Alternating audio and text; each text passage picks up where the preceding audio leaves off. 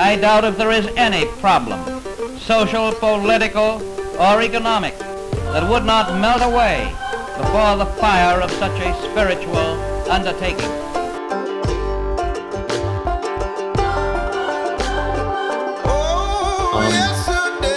So we're back again after a hiatus for 2 weeks for unknown reasons, but that we know perfectly well why we didn't, but now we are back.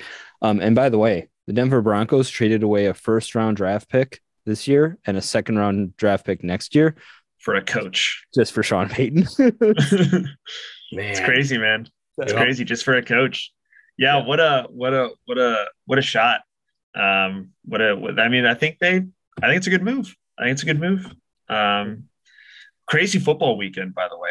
Crazy. So were the refs in the tank for the Chiefs? I don't think so, but that is what people are saying today, and I think it's a bit too much. But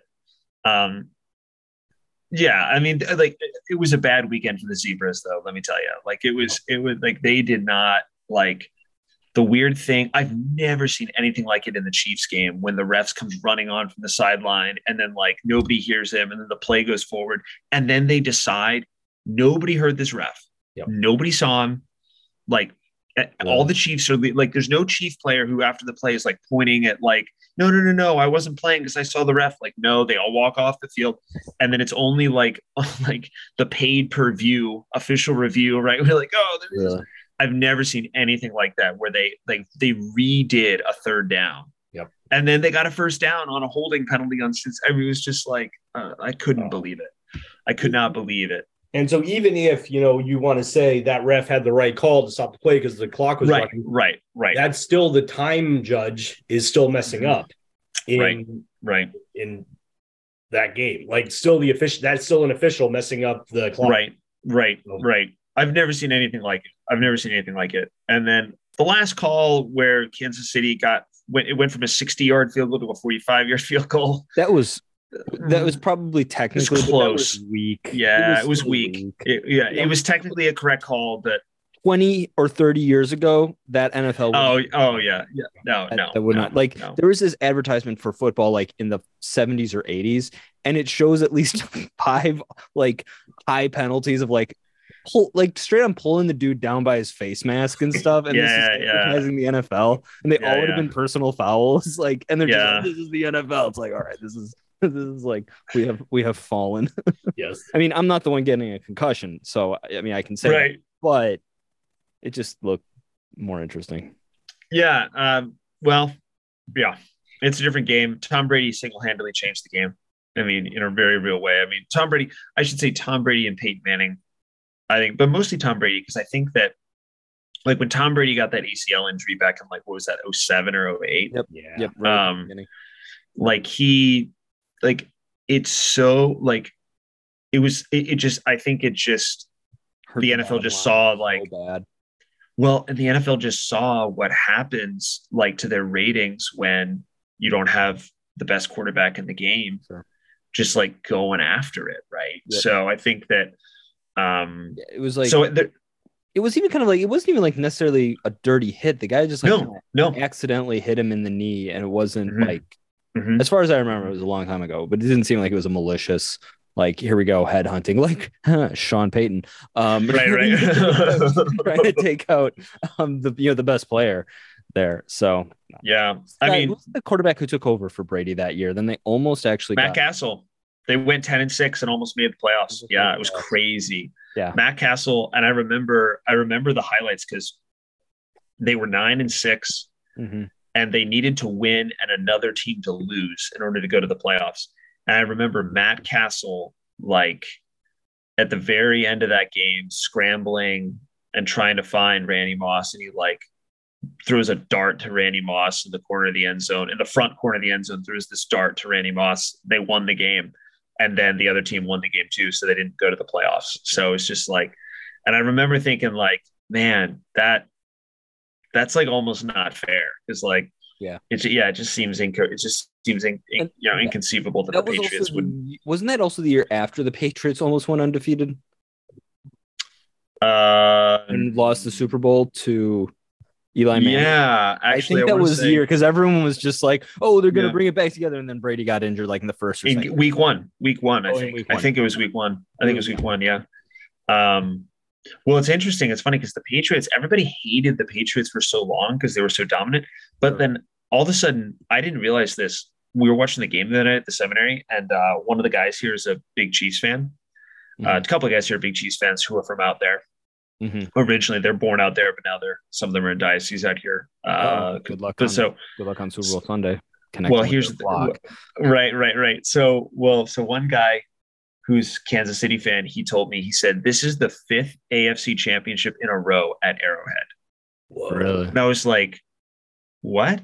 Like, this is the 5th championship for that unlucky man. That's conference championship games. So they've been to, so this is their 5th. So, and they won. So that means that they've gone to the AFC championship game, not only gone, hosted the AFC championship game 5 years in a row. Wow. And they've gone to the Super Bowl 3 of those 5. They've won 3 of those 5 games. Really? Yeah. They lost to Cincinnati last year. No. And then they lost to and the year before they won, and they lost to the Bucks in the Super Bowl. Who did they lose to? Then the year before that, they won this. The year before that, they won, and then they beat the 49ers in the Super Bowl. Oh, okay. The 49ers have been to 3 of 4 NFC championship games in the past 4 years. Yep. And then who did the Chiefs lose to 5 years ago?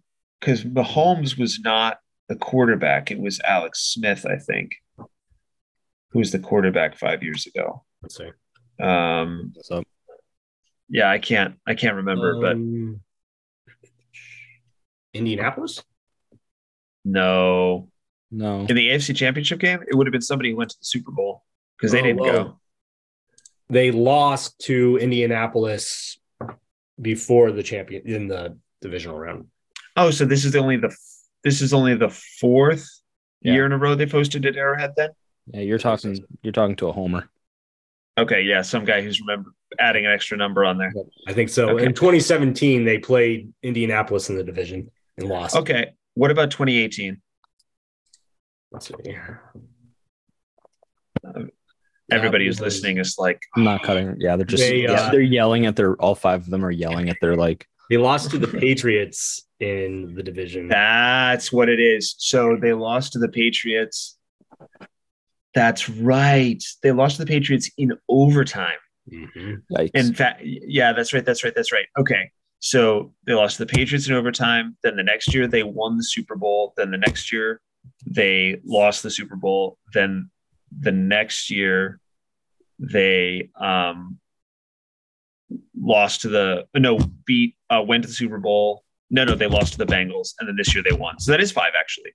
Yeah. That's so nuts. Who do you guys have winning the Super Bowl? I actually think Philly is going to win. Really? I think Philly, yeah, because I think that Philly's D-line is so dominant, and Mahomes, the ankle's just not there yet. He's still limping around a little bit. Yeah. We'll see, but I think it's going to be a really, really close game, and then I think in like the 4th quarter, Philly's going to end up winning by like 2 touchdowns. Okay. How much property damage over under do you have in Philadelphia? Yeah, I mean, you should have seen the videos. Whether they win or whether they lose. Yeah, I mean, stuff was on fire the other night when they won. So, really? I mean, there was people dancing on the roof of a bus stop, and the bus stop collapsed. That was nuts. Find video of that online. Philadelphia is a menace to society. It is a crazy city, dude. It's a crazy city. You guys see the clip of them pre-singing their fight song in mass? Yes. No. We heard yes. Yeah, it was very yes. Who's diocese? He's in the Philly diocese? No. Yeah, it was Archdiocese of Philadelphia. Yeah. So the seminarians. I can't remember who it is, but I remember him. Yeah, a bunch of the seminarians know him. Yeah. What was their reaction? What was their reaction? Was big eye roll. Like, oh my gosh. Like, no, a couple of Philly guys were. To yank my chain specifically, they were like, "Oh, totally liturgically appropriate. Like this is very, like very much a liturgical song. Totally, definitely, definitely what was called for. And I was like, I'm The god of peace really instructs followers to destroy bus stops. That's totally on par with the god of peace. Yeah, that totally makes sense. No, actually, it sounds like Antichrist to me. It literally sounds like the forces of evil. I think they should discern out if they're listening. I'm just kidding. No. These are good. Well, some of them are in my class, so they're getting ordained priests. So, okay. I'm the deacon for one of their first masses. So then you know what you should do? You should have them play the Eagles song and be like, "Oh, you told me this was liturgically appropriate." Oh my gosh! I remember you telling me this is fine. What are you upset about? It wouldn't bother me so much if it didn't make it to Sports Center. Oh, did it made it to Sports Center? It totally is. Yeah, that's the scandal of it. That, I mean, if it was just kind of making the rounds on like Catholic Twitter and people were like, no, but like millions of people saw it on Sports Center. Yeah, that makes me very, very, very upset. Yeah, that's just now. I heard about it. I heard about it within an hour of when it happened. Oh, really? Was that your so? No. It's like you were just like I was singing along. Yeah, no.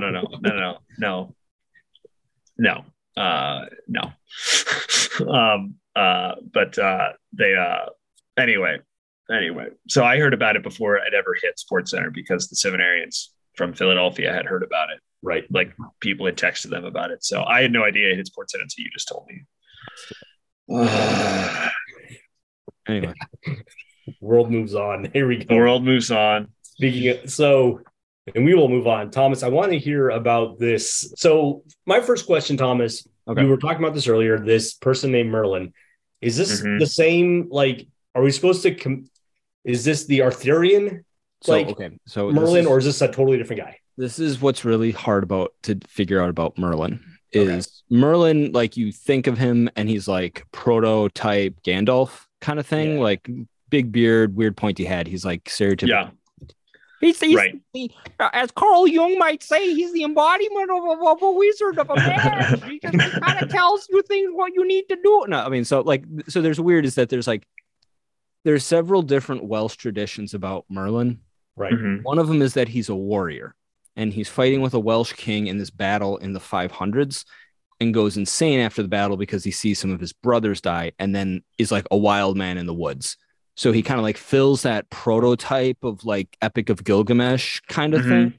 Okay. And so that's one tradition. And then there's another tradition of this other guy named Merlin who ends up assisting kings and giving them advice. And that's tip. And so what happens is as these traditions develop, the one who assists kings is called Merlin Ambrosius or Merlin Ambrose. And the one who's in the woods starts to be called Merlin Sylvester. So, or Sylvester's Merlin of the Woods. So both of these legends. Okay, yeah, Latin. Yeah, I know. Yeah, sorry. Should have been Spanish. What's Spanish for forest? Oh my gosh. No say. Doesn't matter. Anyway, so both of these, Gregory of Monmouth, who's a 12th century cleric in Britain, he ends up writing this thing called the History of Britain, or like the Royal History of Britain. And in it, one of the characters is Merlin, and he kind of sews both of these literary traditions together into one composite figure called Merlin. But Merlin, and it starts off because this one king, King Vortinger or something, whatever his name is, something British, I don't know, I don't care, can't build this tower. And he can't build this tower because it keeps on falling down. And so his magicians say, you know what you need to do is you need to find a kid who doesn't have a dad, or he doesn't know who his dad is, and you kill him and you use his blood and you mix it up with the cement and then you build the tower and then it will be fine. And so apparently there's this like 8-year-old or whatever his age is, this adolescent named Merlin, who doesn't know who the heck his dad is because his mom, who is a nun, was impregnated by an incubus, by a demon. In the middle of the night, and she doesn't know who the dad is, and so he doesn't know who his dad is, and so the king grabs him, says, "I'm going to kill you," and he's like, "No, actually, the real reason why you can't build this is because there's 2 dragons that are underneath in a cave." And so look underneath the cave, and they find 2 dragons, and the dragons start fighting, and one is red and one is white, and it's supposed to represent the Saxons invading England. And it's this Got it. Blah blah blah blah. Okay, so that's kind of like the whole basis for the Arthurian cycle. And then it jumps the channel, and the Frenchify it by making the chanson de geste or whatever it is by Chetien de Troyes. And so you have some of them, Robert of Bourbon, or Bourbon, or however you say his name, it's French, it doesn't matter. He has this long story about a short story after Christ goes through the harrowing of hell. It like cut scenes back to the demons right after the harrowing of hell. And they're all just kind of sitting there going like, okay, what are we going to do now? Like, this jerk just came through and messed up all of our plans, and he's ruined everything. Like, what are we going to do? And it's like this little mini council of demons hanging out. And they're just like, what are we going to do about this? And one of them is going, well, you know what we could do is we could make a prophet who is just as smart as Jesus and leads people astray. And they're like, oh, that's a great idea. Let's do that. And they're like, okay, so how are we going to do this? Like, we need to get someone who's like really wily and smart. And they come up with the conclusion. One of the teams like, well, I have a woman who's under kind of my possession, so I could manipulate her and her daughters. And also I'm an incubus. So that means I can impregnate women. And they're like, oh, this sounds like a great idea. Let's make ourselves an antichrist. And so it's like literally this Job type story where there's this just man. All of his cattle die by this demon. All of his friends start hating him, partially because his wife is in league with this demon. And then the guy ends up kind of just dying for whatever reason because he's despairing. The oldest daughter, she commits adultery and then gets burned at the stake for it. The second one ends up becoming a prostitute, just kind of like for shits and giggles. And then the last one realizes that her family is under demonic assault. And so she goes to a guy named Blaze, and she takes him as like her spiritual advisor. And he says, continue to make the sign of the cross every single night before you go to bed, and nothing will happen to you. And so that's what she continues to do. And for a couple of years, she's fine. Until one night, her prostitute sister shows up with all of her pimps and or whatever, and starts making fun of her. Like, oh, you think you're so holy, yada, yada, yada, yada, yada, yada. They start yelling at each other. She's so upset, she goes to bed that she forgets to make the sign of the cross. That's when the demon then impregnates her. And she doesn't know it's a demon. She just like knows she's not a virgin anymore. She just like kind of knows. And so she goes to Blaze and says, yo, this happened. This is crazy. And he's like, okay, it's fine. You know, repent of your sin, which I'm not 100% sure what her sin is. Some people have like despair that she didn't make the sign of the cross that night because she was so upset. Right. And it'll all be fine. So then when Merlin comes out, she shows that she's pregnant. Merlin comes out. And the funny thing is he kind of looks a little bit like a demon because he's incredibly hairy for a little baby. And so she immediately has him baptized. And so what Merlin is Merlin is actually an antichrist figure that's been interesting. Yeah. So why he's so smart is because he has the demonic power of knowing everything in the past and everything in the present. Okay. Because he's been redeemed by his baptism, by faith in Christ. Therefore, he also knows knowledge of the future. And so it's this weird redemption arc for Antichrist. It's like hilarious. I love it. Trippy.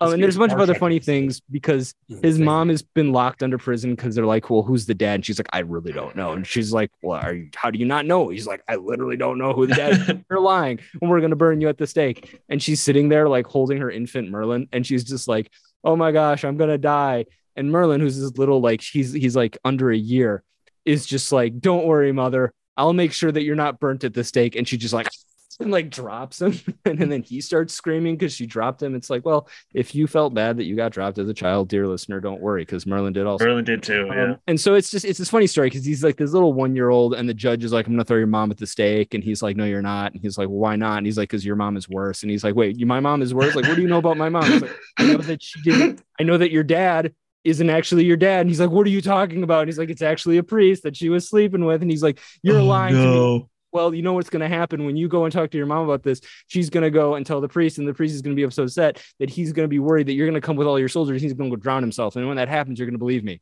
And then literally he's like, Mom, who's my dad? And he's like, it's your dad. He's like, are you sure it's my dad? Because I've got this like infant telling me that it's like a priest. Oh, and no. She's like, oh, holy shit. And she goes to the priest. The priest's like, oh yeah. And then he goes and drowns himself. And the guy's like, oh no. I guess I won't kill your mom now. And he's like, yeah, you better not. And again, he's only like 1 year. So it's just like this weird kind of hilarious story that his legal argument for his mom in trial as a 1-year-old is quite literally your mom. Right. No, you. No, you. Like, your mom is such gosh. a host. Dude. So Merlin, and so it's Merlin as a figure in British literature throughout the rest of the Middle Ages and into the Renaissance is as this weird contradiction figure of his mom being a holy woman and his dad being the spiritual. And that is part and parcel with all of English literature. That's like knowing that Darth Vader is Luke's father. And if I spoil that, that's not my fault. It's been out for 50 years.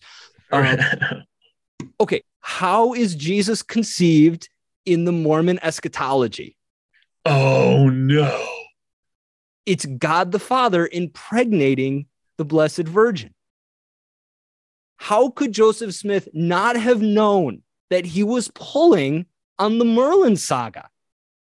He's coming from that tradition. He had to have been pulling from Merlin. He's literally like, I mean, I guess, yeah, like most of Mormonism is retconning like everything, but he's like, yeah, that's the deal. Like, I don't know if there's any proof on this at all that Joseph Smith is influenced by the legend of Merlin to come up with the idea of how Jesus is born, but the parallels are a little bit too creepily close for it to not be right. I mean, I'm not saying it just makes me sound like I'm saying that I am right, but it's a little bit weird. Peter, you're our Mormon expert here. Does this sound? Am I off my rocker?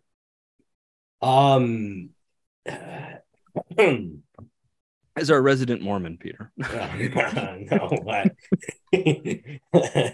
I am not that. But so my understanding is that early Mormon teaching, or I will, to the best of my knowledge, early LDS teaching was that there was a moment like what is described in this Merlin story, where instead of a demon, it is God the Father, and there is like not a spiritual coming together. It's not just an immaculate conception, so to speak, but something a little more carnal knowing in some capacity. I that's kind of my understanding. Now, if you look it up today, it's possible they've moved off that position, but I think early teaching was such. That is so weird. Yeah. Well, and so not only, I mean, so Thomas, like the way that they envision like the underworld and how there's like a council to try and decide those are all things that you find in kind of like deep Mormon theology, where you have like this pre-existence where we all existed, and the spirits who chose to follow Christ are us because we are like saved. Well, not us. We're probably demons. Well, no, we did. Even me, because we made it here. And we're not demons. In the previous life, we chose to go with Christ. Dude, this is so Gnostic. This is all Gnostic. Like, super Gnostic. What about the whole skin color thing, though? Mark of Cain, baby. There was that. They changed that. They moved off that. Yes, because they're a progressively revelatory religion. I don't. Yeah. So when you got this, and so I mean, my understanding is that Jesus Christ, the second person of the Trinity, is the literal son of a God the Father and a God the Mother. And that Satan, Lucifer, is the biological offspring of them as well, making him the brother of Christ. A jealous brother, so to speak, where it's kind of a Cain and Abel situation. Right. Romulus, Remus, who's going to be the one to lead this nation sort of thing. And it's, so that's kind of, and what you were kind of, I think you were trying to imitate Jordan Peterson before. Yeah, he was. Yeah. So that Jungian, you get all these story arcs and all of these different groups, Romulus and Remus, Cain and Abel, Jesus and Satan with the more, and that might exist in other early church heresies. I don't know if it does, but it might. But it's the wild man, you know, the one who's outside of nature, or not. It's outside of society and is like within nature. Yep, exactly. So it is very interesting, and this is the kind of medieval literature that like you never read about, or at least not often. It's a little more wild than you would give it credit for. I was saying, like, that would make a really good sci-fi. Like, that would be a really good like Doctor Who or like Star Trek. Oh my god! Well, there was a Merlin show that they came out with in the BBC. Did they really? Well, Merlin is actually a guy who like time travels back. Okay, that's why he's a mage. And then it was I think I remember this correctly. But the way he is able to do the sword and the stone is he hooks up like electromagnetic force field or something and like keeps it clamped down until Arthur shows up and he's like click and shuts it off and the guy pulls the sword out. And so it's like this technological. I think people have made that. Yeah. Okay, cool. That's funny. Yeah. Oh man. That is funny. Should we get on to what the people want? What the people want. What one of our 5 listeners wants? Yeah, entirely possible. Entirely possible that we can. I mean, you know. Okay, so we've been hemming and hawing on this for a while, and I'm sure that one listener has just been like, skip. Are they still? Stop talking about Merlin. Skip. It's like the Catholic stuff you should know, where there's people who are pro and anti banter. Yes, they're just people who skip the banter. Just like that's on the Pillar podcast as well. They talk about that. Oh, that's so funny. Yeah. Yep. They should talk about us. Okay, so we were going to talk about authority, governmental authority, and so I guess to start off with a bad question that might lead to a more interesting conclusion. So. I'm kind of interesting thought about when does human authority go from private to public? So obviously a father has a degree of authority in his house, a degree of authority in her house, or well, in their house, I should say, unless the sad things have conspired. And when does that turn though into what we'd understand to be governmental authority? And then how is it just? Yeah, that was actually a lot of questions. Yeah, that's like a massive, you know, I mean, tens of thousands of pages and thousands of, if not millions of cumulative hours of collective thought. I think that it's helpful to kind of take a step back, and St. Thomas, I think, gives us a very helpful. I was just reading about this today in preparation for this podcast. St. Thomas gives a helpful analogy, saying that it's important that we think about the state, like the polity as a whole, as a body, that it's more than the sum of its parts, and that it's an organic thing. So that means that each part has its place and its proper function, but it all is supposed to work together. So you're going to get, so subsidiarity is basically what you're asking about, Thomas, that, and so I think that what the church says about subsidiarity is, and again, I think the analogy of the body is very helpful, because it gets us out of kind of, at least it's supposed to get us out of mechanistic thinking. Because I think one of the big trials that we have in our contemporary culture is that like everything is very, very atomized. And I think that's because we approach the world fundamentally, modern man fundamentally approaches the world like he's looking at a machine, rather than at a body, right? And the key distinction there is that a machine is given its purpose, like posteriori, right? Like after the fact, like a machine is like built up of all these parts, and like it's this outside kind of force that gives it its trajectory and then like has it do the thing it's made to do. Whereas a body has its purpose built into it a priori, right? Like in the beginning, from the first as it's forming. So I think those are all helpful things to have. But with the church to have in mind, disagree with you, by the way. Okay. Heidegger would say that the way you know a thing is by its utility. Okay, so St. Thomas would say the way you know a thing is by what it does, how it acts. So that's similar, but utility is, I agree with you that Heidegger actually is making a distinction there that I wouldn't agree with, that like the utility of the thing. Again, do you see how that again is in the sense of like, how do you know the nature of a hammer? You don't know the nature of a hammer by understanding the hammer qua hammer. You know the hammer as it doing something. Right. And I don't think St. Thomas would agree with that analogy specifically. I mean, I think that again, there's more similarities between Heidegger has some very Christian kind of insights and thoughts, I think. Sure. But I think so we do Aristotle pointed out, we observe things in the world and then we know what things are by how they act, right? We know what's good for the human person by not only revelation, but by philosophical reasoning over thousands of years, right? Mm-hmm. Through like how does the human person flourish? But to kind of circle back again to what you're asking, Thomas, I think that so the church's basic answer to your question, and this is not going to answer totally, but the church's basic answer, right, is that subsidiarity means that every level of authority in the world deals with what is proper to it, is supposed to deal what is proper to it. And the more local that it can be dealt with, then that's the way where it should be dealt with, right? So a king is not supposed to concern himself with what's going on if in a village in his kingdom, if the mayor can deal with it. The mayor should not concern himself with what's going on in the Weavers Guild if the Weavers Guild can deal with it, and so on and so forth, until you get down to the fundamental building block of society itself, which is the family.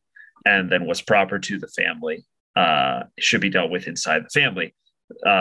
Child Protective Services doesn't show up to take children away from a family unless you have an extreme case, right? Because then you have a higher authority politically coming down to deal with what a lower political authority should be dealing with. So where that line is, where like the familial kind of line ends and the more government kind of oversight line starts, is it's a difficult question. I think it's probably going to vary depending on culture, time and place and situation. Yeah, that's what I would say just to get things started. I have more I can say, but just to kick things off. Okay, let me give another example. I think that kind of gets to the heart of what I think Peter was asking about 2 weeks ago. Now, okay, so for example, you have Italian city-states, and Italian city-states, they have distinct parties, and some of them are aligned with the imperial party, with the Holy Roman Emperor. Some of them are aligned with the church. Pretty quickly, it just evolves into two different names for the two different parties, and it has very little to do with larger international power, medieval politics. It's just a way of distinguishing us versus them. And so what will happen is you will have these whole groups of these different parties that are usually aligned around a family that will get kicked out. So, for example, in Florence for a while, the quote-unquote Guelph party gets kicked out. They're expelled. Their houses are burnt, stuff like that. They lose. Is that where Dante's from? This is where Dante's from, but this is way before Dante. So when Dante's dealing, so what happens is the Guelph party, quote unquote, gets kicked out, and it's the quote unquote Ghibelline party that's in charge. The Ghibelline party is in charge for about like a decade or a little bit less.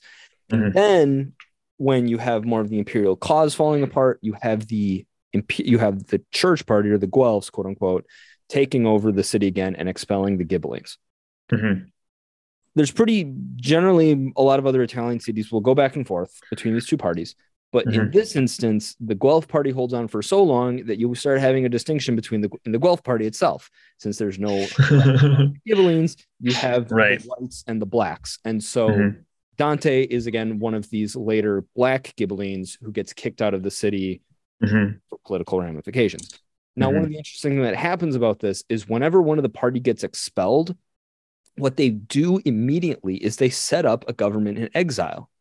They start saying, hey, look, well, we'll have our podesta, who's kind of the ruler. We'll have, our commune. We'll set it. They do everything, right? They set up a parallel government. So where does political authority lie in that instance? Because in some ways, it's very clearly the political power of like Mantua is whoever has like the power in Mantua, whatever. Let's pick a different. Ferrara. Actually, Ferrara is a bad example because it's controlled by lords. It's not controlled by political parties. Whatever. Like, so who? Like Milan. Milan is an example where nearby city of Como is where the exiled political faction resides. They continue to gather people together to fight. They end up fighting the Del Torre family. Vita del Torre, and now it's the what's the name? The Visconti family that takes over. So really, so this is a guy's question of like, where, how do we distinguish what is legitimate political power in this instance? Because it quite literally just seems like a might makes right sort of scenario. Yeah, it's a democratic convention, and it's like proto-liberalism, and David French is going there like, oh my gosh, guys. No, so okay, culture. So there's a couple different. I probably should have read Leo the 13th on this, because Leo the 13th has a bunch to say on political authority. But so I think that, so clearly it's not might makes right, right? The church is very clearly not in favor of seeing things that way. Might makes right. That's definitely not the case. It's interesting because actually I was looking in St. Thomas. This is related. I was looking in St. Thomas for establishment of kingdoms, an establishment of rulers, and I couldn't find it in the Summa. I wonder if he writes about it in what's it, De Regis or something like that. Regno. Yeah, De Regno. Yeah, he might write about it there, but in at least in the Summa, he takes it for granted in when he's talking about political authority, and he's talking about different, when you can rebel against political authority and all this stuff. But he kind of just takes it for granted that there's authority. Like he just takes it for granted that there's an authoritative structure in place that's like overseeing whatever community you're part of, which I think actually is interesting, and it says something important about the situation we find ourselves, right? And that is that one of the difficulties about reasoning about this is that the liberals, classic liberals, right, grounded in Hobbes and Rousseau, they want to talk about this pure state of nature kind of thing, where nobody has political rights, where there is no polity. And so what do? And they say, well, you vest your authority in somebody, and then they act on behalf of the entire polity, and you've surrendered your kind of right to them. So obviously that's problematic in certain ways. Don't say but I think it's just say it's either an issue or it's not. It's like most passive aggressive intellectualism. Very problematic. Just say you have an effing problem or you don't. Like I have a problem with that, right? I think the church does too. Because there's no such thing as a pure state of nature. Man always exists in communities. So the other kind of popular thing to say, and this is what the American system coming out of the Enlightenment, coming out of a Hobbesian and Rousseauian kind of worldview in many ways. Somewhere, my sister is screaming about how the American mind is so much more complex and deep and rooted in more history than that. But anyway, that is that the Americans say that people get their authority, that rulers get the authority from the people. Rulers get their authority from the people. There's people in the church who also argue this. St. Robert Bellarmine kind of toys with this idea. In the Counter-Reformation, he kind of toys with the idea that the authority of rulers is in some way invested it comes from the people, comes from God to the people, and then the people give it to rulers. The church kind of goes back and forth on that, whether or not that's the case. It seems like Leo the 13th, if I'm remembering correctly, somewhere Dr. Bursnack is like screaming that he taught me this. He's probably not listening. But I forget what Leo the 13th says, but it seems that political authority is given to one who has care of the community. What does that mean? I'm not 100% sure what that means. I know what it means when once it's happened, I know what that means. And legit, Andrew, right? That's the question. That's the question. Okay, that's the question. I'm not sure. I'm not sure what I want to say personally. I'm not sure what the church says. I think the church kind of leaves it open for debate. But I also am personally not sure. Like, how does one legitimately obtain legitimate political authority? Now, like, usually in the history of the world, it's by victory on the battlefield, right? Yeah. Usually it's somebody it's might makes right. Right. Yeah. But clearly that's not the origin of such authority. But then once such an authority is established, yes, right, it becomes then like there's a certain point, and that's another interesting question. How long before an illegitimate government becomes legitimate in the colloquial sense, right? Like at what point do you owe your allegiance to the king if the king's grandfather assassinated the previous king, and then the whole family is exiled, and then the new king moves in and takes control of the kingdom? Sure. At what, like, how many generations before I actually do owe him my allegiance? I'm not sure. So I think that the big thing that Aquinas seems to emphasize is that whoever has political authority, his political authority is rooted in the good. Mm-hmm. Like, it's rooted in the good itself, in pursuit of the good itself as a political community. And that any legitimate authority is, its vocation is to pursue the good of its entire community. And the end of the polity is the same as the end of the human person, right? They're both the same, which is something that the modern concept totally rejects, is the idea. This is where you get funny things where Ben Shapiro, as intelligent and awesome as he is in so many ways, he'll say things like, I don't care about the character of my politicians. I care about the kind of job they do. I don't, he'll say things like, the president is a plumber. The president is a plumber. He's got a job. His job is to shovel crap and like deal with it, right? Mm-hmm. That's what his job is. He's the plumber. But I think to a classical mind, that's kind of incoherent. I think that, no, his job is to be a leader of men. Yep. His job is to be able to lead his community, his polity, into the good. Which I think that when we talk about political authority and just political authority, I think it's hard to separate out all these things, because I think it's like, okay, a just political authority is leading its community toward the good. If you have a ruler who's no longer leading his people toward the good in any meaningful way, like it's people look at, there's examples throughout history of rulers who in some meaningful way are leading their people toward the good, even if they're not doing it fully. Yep. Right. But as soon as you have a country or a people, as soon as you have a leadership class or a leader, a king, that's not leading its people like in pursuit of the good, then Aquinas seems to think that's probably not a legitimate government anymore. Fascinating, right? And so let's take that. Let's hypothetically speaking, we've got, there's so many examples that I'm going to try and pull on, but yeah. So post World War II world. Yeah, good play. Yeah, good. You've got a kind of government that is long-standing. Let's say British Empire. Yeah. Is in the Middle East. Mm-hmm. And they are the political power in that area. Mm-hmm. Not necessarily leading people towards any good. They're really just a mercantilist state of the empire. There's no like polity being formed. Basically, they serve to fill the coffers of the British Empire. Mm-hmm. And so Thomas says probably not a legitimate authority in the Middle East. Mm-hmm.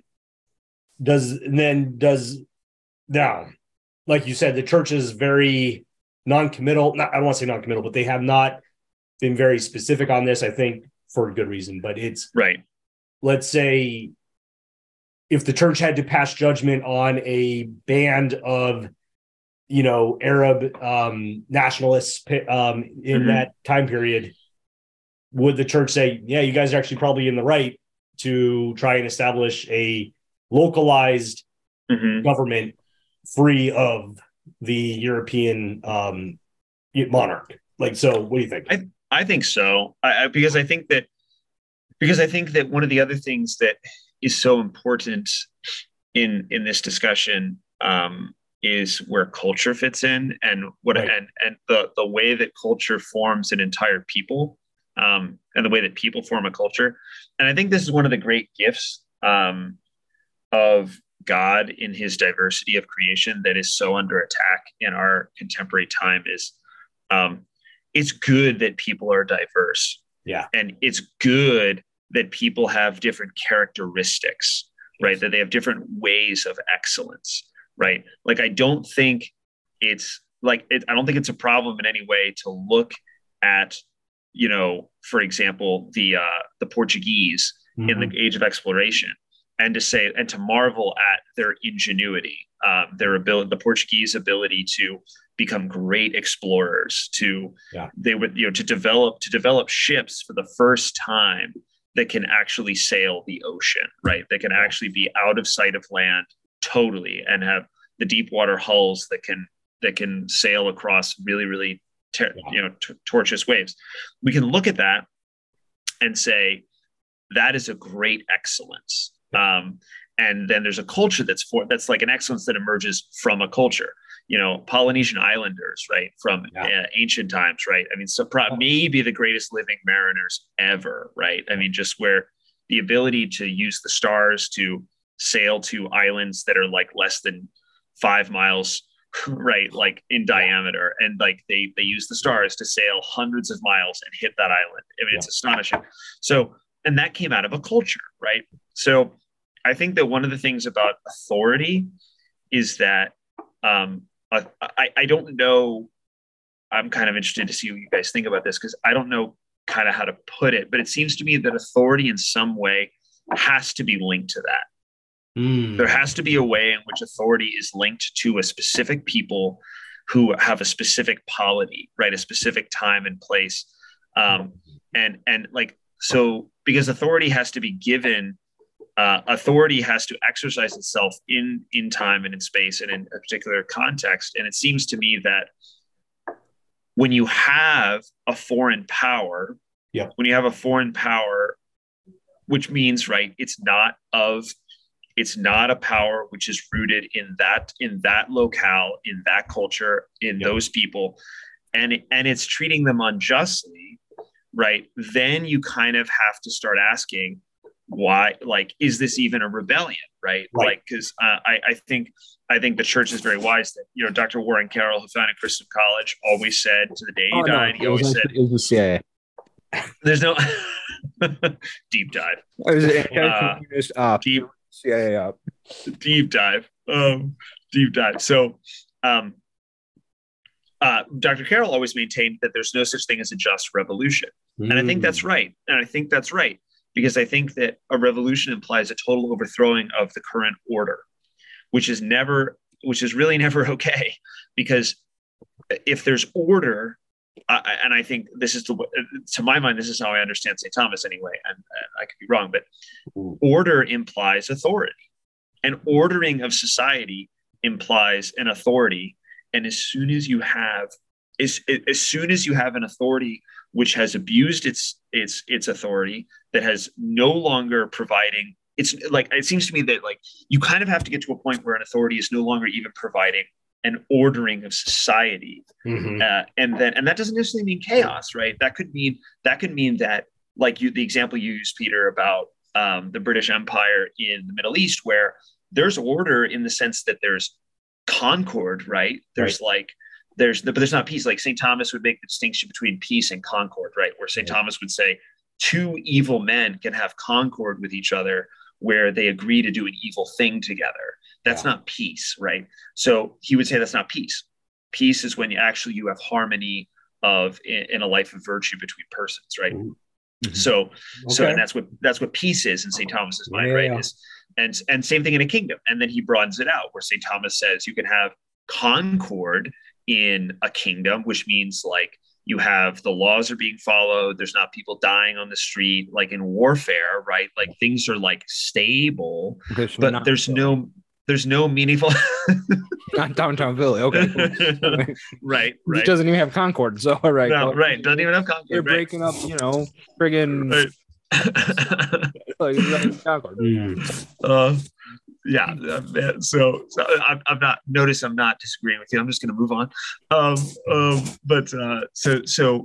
Okay. So I think sometimes people get caught up when they say, well, if you say, like, some people criticize the idea about there's no such thing as a virtuous rebellion by saying, well, no, like, if you can't overthrow an established order, then you could never have an rebellion, or you could never overthrow a tyranny, right? Yeah. And the response is, no, a tyranny does not establish order. It might have concord. It might have like a kind of peace, an appearance of peace, but actually internally, the society is at war with itself because that things are not stable for the people in their lives, even if they're stable in their lives as far as nobody's being murdered on the street, as far in big numbers, there's not war happening, but the laws are not ordering the society.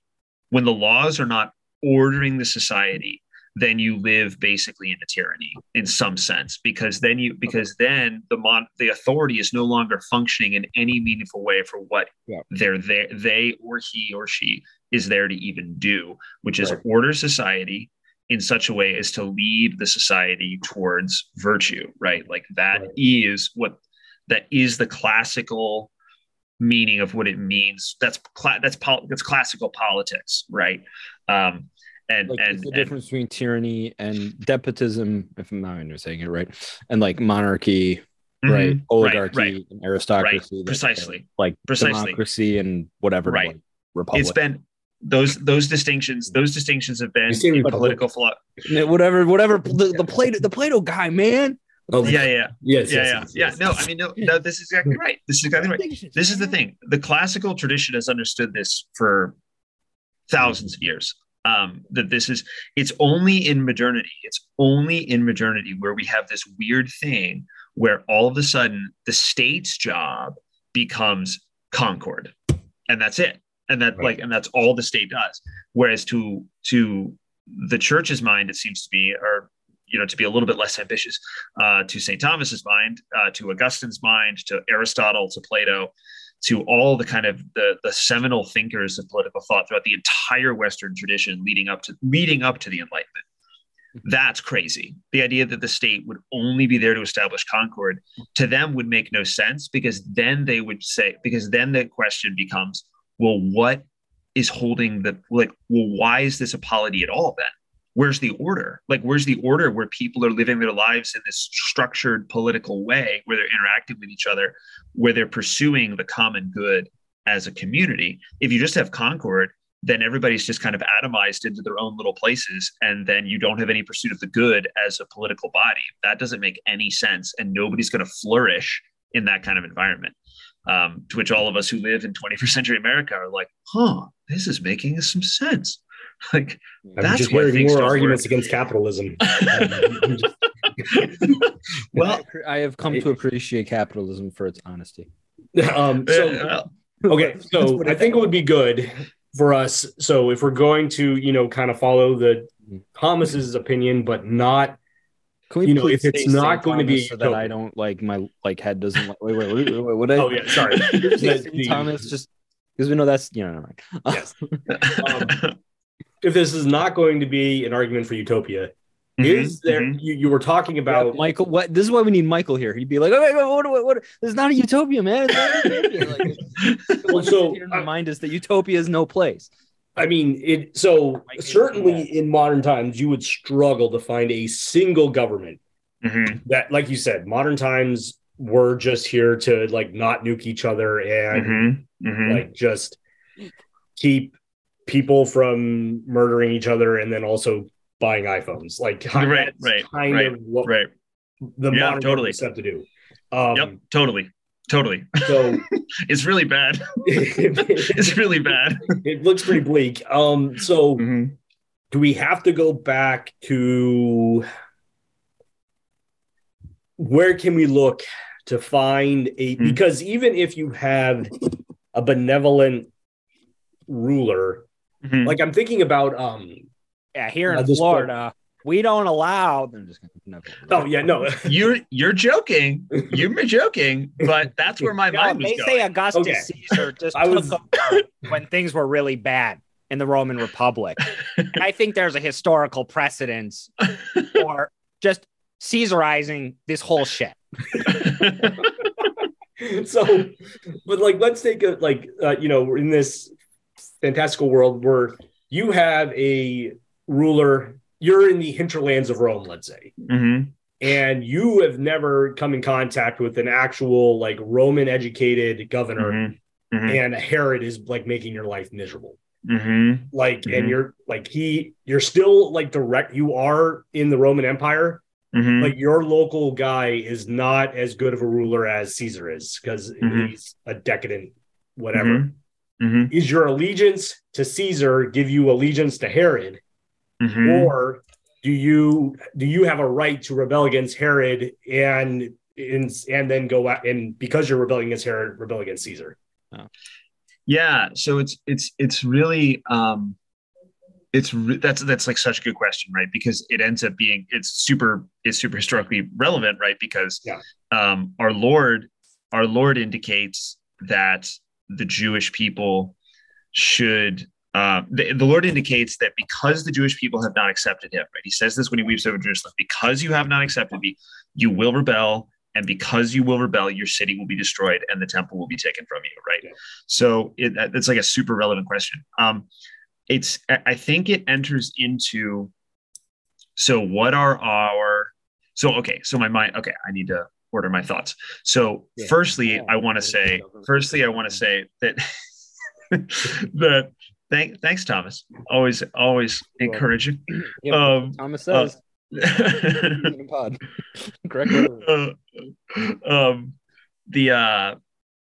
okay. So firstly, it's important to remember that our Lord's point in so many times in Scripture, our Lord's point is so emphatically not to make a God out of politics, right? Like that is a huge thing, and that's a real warning to many people in our culture today, right? Including many practicing Catholics who are very good people, but like there can be this tendency to make politics your God, right? No, I don't think that's true. Yes, the book I'm reading right now is by New Polity Press. Where's my holy water? Really good book.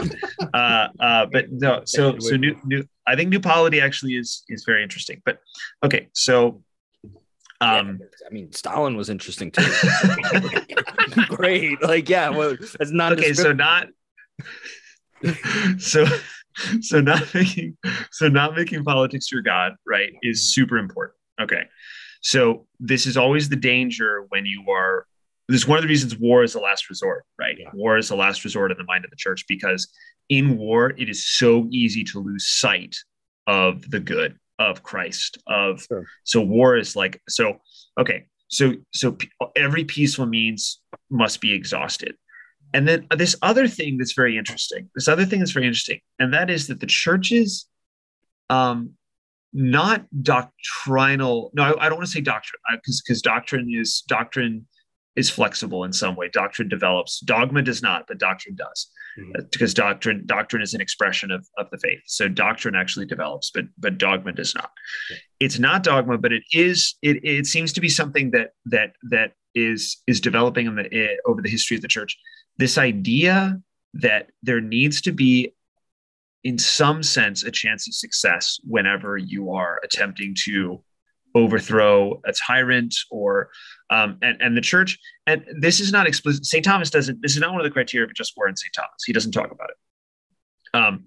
But it's kind of implied in St. Thomas, I would argue. There's like an element of prudence there. Yeah. The first place that it shows up, as far as I know, the first place that it shows up, and I could be wrong on this, is in the Catechism of the Catholic Church, published by John Paul II in 1993. Wow. Is the first place. And it comes from, I think, and again, I have no proof of this, but I just think it does. I think it comes like from the, like an amendment. Yeah. Ratzinger, Schönborn, and Pope John Paul II voted on it. It was 2 to 1. No, I'm just kidding. So I think that it happened as a result of the 20th century and the totalitarianism of the 20th century, where I think that I think John Paul II and Ratzinger and Schönborn were looking back on the 20th century, and they were seeing that there were all these times where local people were being oppressed. Mm-hmm. They were being oppressed. And it's really true. And every criteria of war that St. Thomas lays out in an unnuanced way, just taken strictly as it is, every criteria of war was met. Sure. And they would seek to overthrow the established order, and they would get annihilated. Yeah. And I think that running tanks through Hungary. Yep. Yep.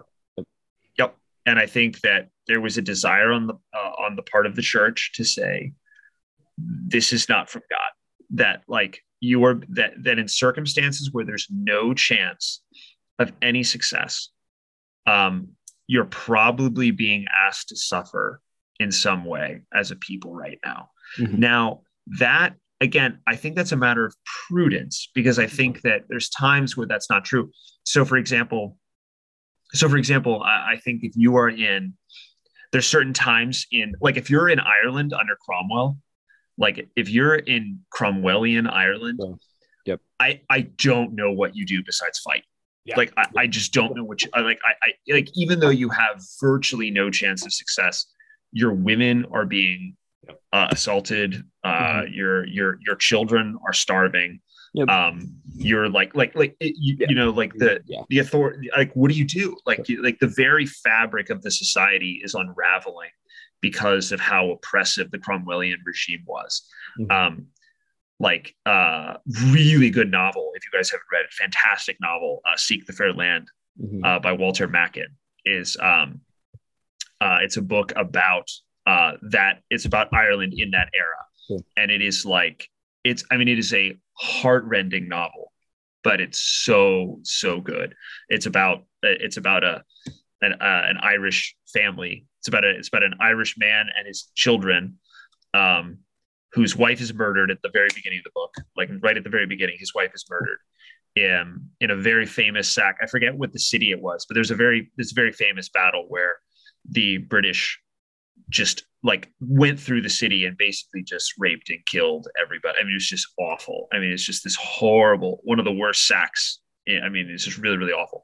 And the city surrendered, and the British did not accept the surrender. Like the city surrendered, and the British said, nope, too late. And they went in and they just eviscerated everybody. And so the story starts out right with that event. And so you have a Franciscan priest who survived, and a man and his children who survived, and they're making their way across Ireland, seeking to find shelter from what's happening around them. And it's a heart-rending story, but and Walter Mackin himself was a good Catholic who wrote the book. And it's a really, really, anyway, Seek the Fair Land, great book. If you're in that circumstance and you say, do we have a legitimate chance of success if we fight back against the British? I mean, I think it's a prudential thing. In that case, I think you have no choice but to fight. I don't know what you do. I don't know what you do besides fight back. I mean, you have to. If the British find you saying mass, they're going to kill you, right? That's where you see all the mass rocks all over, mass rocks dotting Ireland to this day. Yep. If the British find you saying mass, they'll kill you. They'll kill the priest at least. So I mean, if you're discovered and the soldiers are coming to take the priest away, if you're the men and standing around, are you going to fight the soldiers, or are you going to let them take father? I don't know. It's it's such a good point. And I think Ireland is a fantastic example of this. When you have, what's kind of interesting is that it went from a contested invasion to hundreds of years of occupation, and chance of success militarily never really existed for a complete and total victory. It took someone called terroristic tactics. Of one Michael Collins and his guys to bring the British Empire to be like, well, we're tired of our officers getting blown up in their cars. So, it's and so the chance of success didn't lie in, it was political and it was violent, but it was like this very nuanced approach that we see more often in modern time. Right. And is that I know the society, or the debate society, once toyed with the idea as Michael Collins in heaven. Yeah. And so that's fun. Yeah, we joked about it. I don't think we ever ran it, but I think we didn't run it. Yeah. It's a tough debate because he did some. I mean, he was by every modern definition, he was a terrorist. Oh, absolutely. I mean, like by every modern definition, he was a terrorist. He was a daily communicant. A daily communicant and terrorist. And what's fascinating is that a little bit of banter. Rich couldn't take the joke. Not his fault. But, so what I mean, I want to disavow terrorism, but I mean, like, there's some bad blood here. I'm just saying. Right. Okay, so all right. So I have 2 points to make. One, his chance of success was not through a traditional route, but there was still an opportunity for victory to establish not concord in Ireland, but peace in Ireland. If we also look to, let's say, World War II Germany, you had armies fighting and you had Germans within Germany resisting, but you also had individuals who were attempting to commit terrorism against Hitler and kill him. So is assassination in the context of war necessarily terrorism and mortally sinful? Or is it just in the cause of war? But because we live in these more urban areas, it's just how war is fought. I don't know. This is very fascinating. I am loving this conversation because this is really, I don't know what the answers are. To toss out, let's go back to this, but like to toss out the Michael Collins thing, there was this Facebook page that I followed for a while called Michael Collins Adventure, where it was these two Irish guys. They would just go to different locations in Britain with a cardboard cutout of Michael Collins and the Irish flag draped around him, and they would just like randomly post like, yeah, the big fella's on the tube, and they're in London with a picture of a cardboard cutout of Michael Collins, or they're like at Stonehenge or something. It's just like, this is amazing.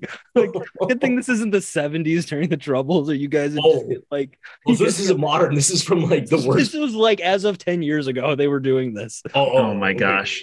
Yeah, they were just like rubbing it in the bridge. Like, this is amazing. Then they made a trip to New York and they brought the cardboard cutout along. It was amazing.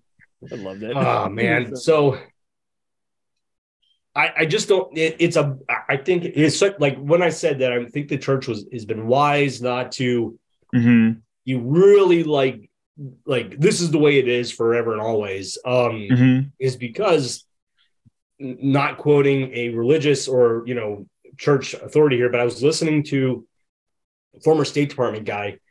He was saying that all of these things we're talking about exist in a gray zone.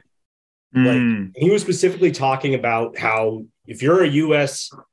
ambassador or you're a State Department rep, there are some times where you're going to have to make deals with bad people to get what you want. And the church has done this with the communists on a couple of occasions. No, it's true. I mean, we've done it recently with the Chinese, and we did it in Hungary. And Right. So it's this willingness to exist in a gray zone. And so if we're like looking at Ireland and looking at Michael Collins, and it's like, well, it doesn't fit Thomistic, we're not, but the outcome, not that ends justify the means, but it's like, how do we define, how are we going to analyze this modern way of overthrowing concord and establishing peace? Yeah, that's a really, I think it's a really, really difficult thing. I think it's a profoundly difficult question. Yeah. Because I think that,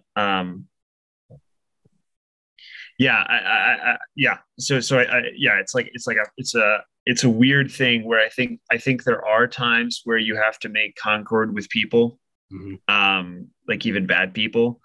But I think that it's unfair, right? I think it's important never to lose sight of what we're trying to establish. Sure. All right. Like, and not just call it an ideal. Like, well, in an ideal world, we would have real peace in our society. It's like, no. Like, this is what we're trying to do. Right. Again, it's what Thomas is accusing New Polity of is I literally jumped to St. Thomas, and like that actually makes sense because he probably would. He'd probably be like, how can anything good come out of Ohio? Like, you think you philosophical luminaries are coming out of like Ohio. Like, I don't think so. Try Indiana. Trying to. So look, okay. The point is that I think the danger is, and what Thomas would have probably accused New Polity of, is making politics like losing track of reality in light of idealizing something, right? Which I don't think is what they're doing. But I think there's I see why one would say that. But I also think it's important that we not lose sight of what we're attempting to establish as a just, equitable, and authentically peaceful polity in our politics, right? So I think that that's like the goal. And so like not to see it as just some ideal, but like to see it as like a goal and then move towards it. And in pursuit of that goal, there's times where you have to make concord with people around you so you can do that. I mean, right. Like we have treaties throughout medieval history with the Muslims at times where like, hey, we're going to have peace and concord for the time being so that we can like both our countries can just recuperate from this war we've had, or, you know, what have you. So I think that's one thing. I can't think of it. Okay. So I guess anyway. Part of my question, and you brought up Islam, part of me wonders, and this is not a question that I think we can answer with sufficient knowledge that we have, is, yeah, man, how much of this is because the West was never conquered by Islam? Like, we take this as a Christian standpoint. How is the political outlook different from an Eastern Orthodox perspective that never had control of the polity in the same way that Western Europe did? Like, how much, not to go like the history and the social circumstances shapes the theology and the philosophy, but I'm curious, I mean, how, if you're a Arabic Christian living in Armenia or Antioch or something like that under the Umayyad Caliphate, how much of your understanding of just government is actually not being developed along those lines, but is maybe a little bit more prudential, shall we say, and less universal in an ideological sense? So I'm curious. I don't know the answer to that. That's just me tossing out potential questions. So here's my question. This is what I'm mainly getting at, and I think what we could develop and delve into a little bit more is we talked a lot of the conversation has mentioned the concept of the common good, or the good, as you say, or as Thomas says, the good. This is, again, going to sound like a dumb question, right? Because for the Enlightenment, this is not a legitimate question. But now, here in our time period, it is a legitimate question. What is the good? What is the good?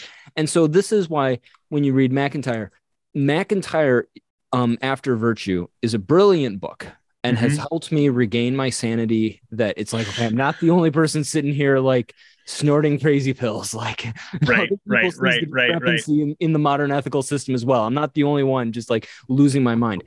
The only thing is that MacIntyre is, in the best sense of the word, a deconstructionist.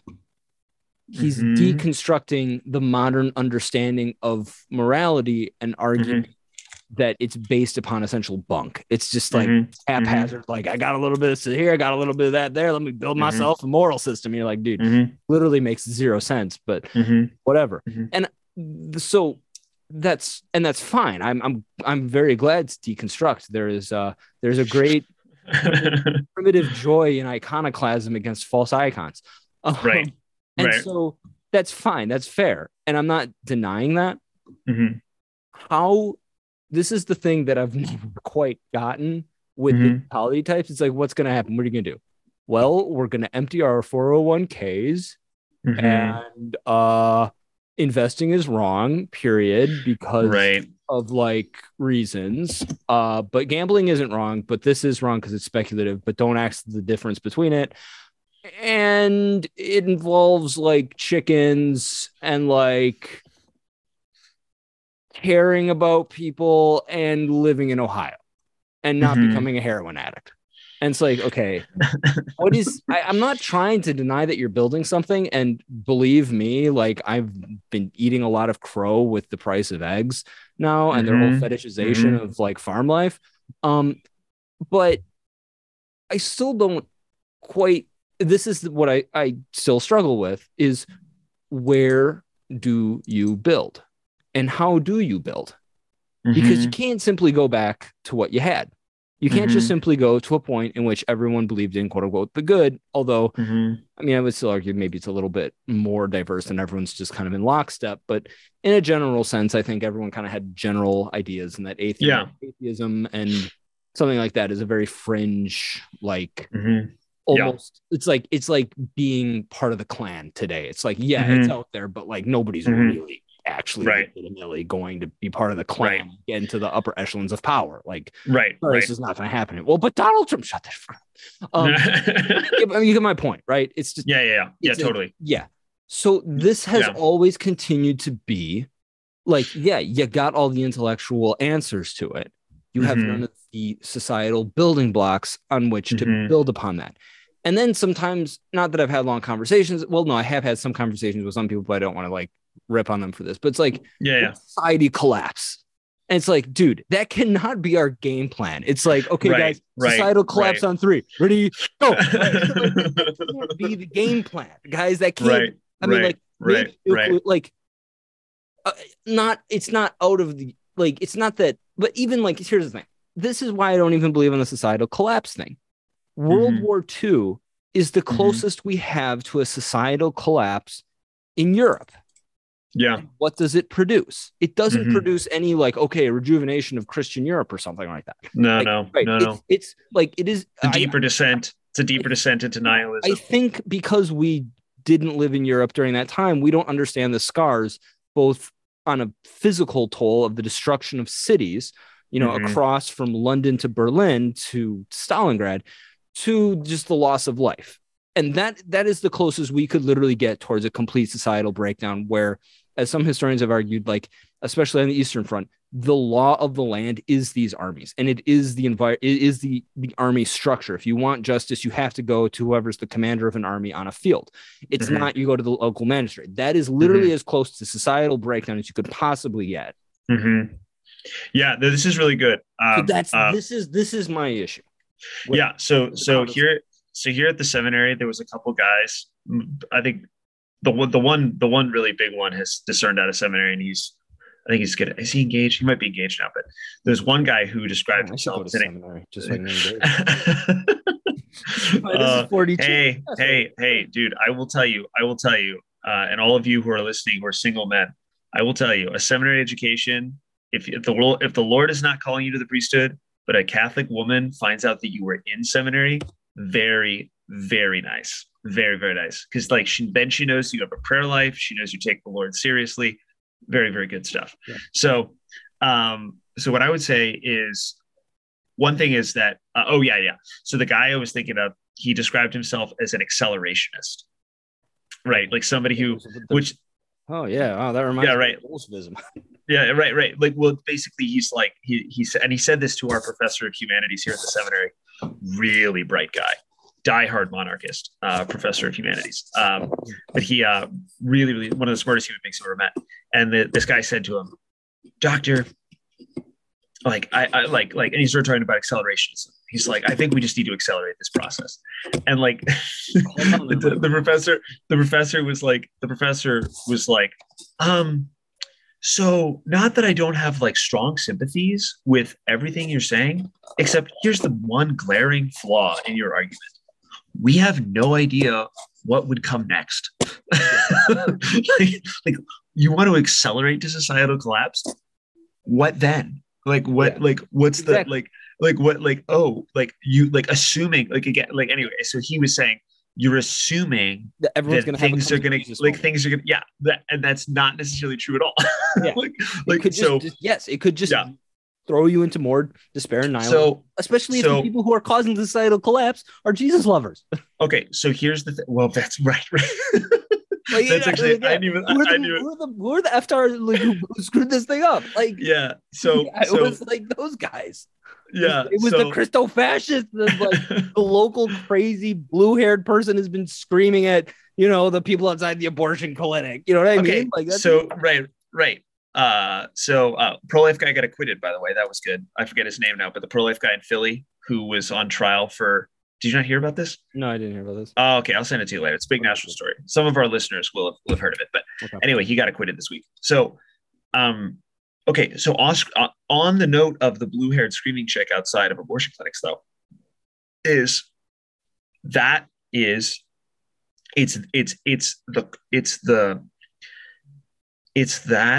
kind of social engagement, right? Not that I should say that kind, because that's insane, but like I think that when we're talking about societal collapse, right? When people talk about societal collapse, I don't think they're talking about armies striding across the United States. I think that the idea is that I think that the idea that New Polity and some of these other people are trying to get us to see is that we have to stop operating. We have to stop operating inside the dialectic. Okay. So think about it this way.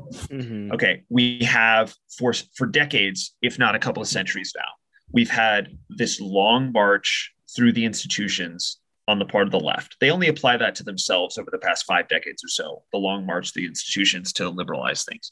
Okay. What do we mean by liberalism here? Do we mean just like liberal? Leftist. Let's say leftism. Okay. Let's say leftism. Pelosi, AOC, yeah. Leftist. Okay, I'll say that. So like leftism has made its long march through the institutions. They say they started in like the 1960s, early 60s. They started to just like academia became the first thing that was really important. And like, this is all like, right. Like this is all Marxists in the Frankfurt School, and like these people, like it was very intentional. We are going to make the institutions left. Like we're going to push everything. And we're going to deconstruct, and we're going to, okay. So you have the constant Hegelian dialectic playing out in politics for at least the past century. Okay. And that is, it's the left and the right. It's the liberals and the conservatives. It's, I mean, like, and it like men, women, rich, poor, like the whole thing. It's the Marxist Hegelian dialectic, which we're seeing, and it's totally the framework that people are operating out of. It's totally the framework that not just the left, but most people on the right are also operating out of this framework of us versus them, left versus right, just totally buying into this whole narrative that's how it is. And I think that and I think that the answer is that we have to transcend the dialectic. And this is what so often the church is trying to do, right? This is so often why you have people like Archbishop Chaput of Philadelphia, who was very orthodox, very strong, very outspoken on all of these important issues. And he never, ever, ever felt comfortable with the Republican Party. Never felt comfortable with identifying with the political right. Everybody called him this arch conservative. When you read him, it's very clear he never, ever felt like he was identifying with the political right. And I think that's the kind of thinking we need. And I think that's what New Polity is trying to do, is they're trying to transcend. They're trying to say we have to step out of this Marxist dialectic framework that we've been operating out of for decades, because it's not getting us anywhere. As long as we're operating inside this dialectic, we're not actually going to be able to reform the culture, to be able to reform people's lives, right? This is why Cardinal George of Chicago refused over and over again. He refused the mantra culture warrior. When everybody called him a culture warrior, he hated that, because and even though he was like staunchly orthodox, right?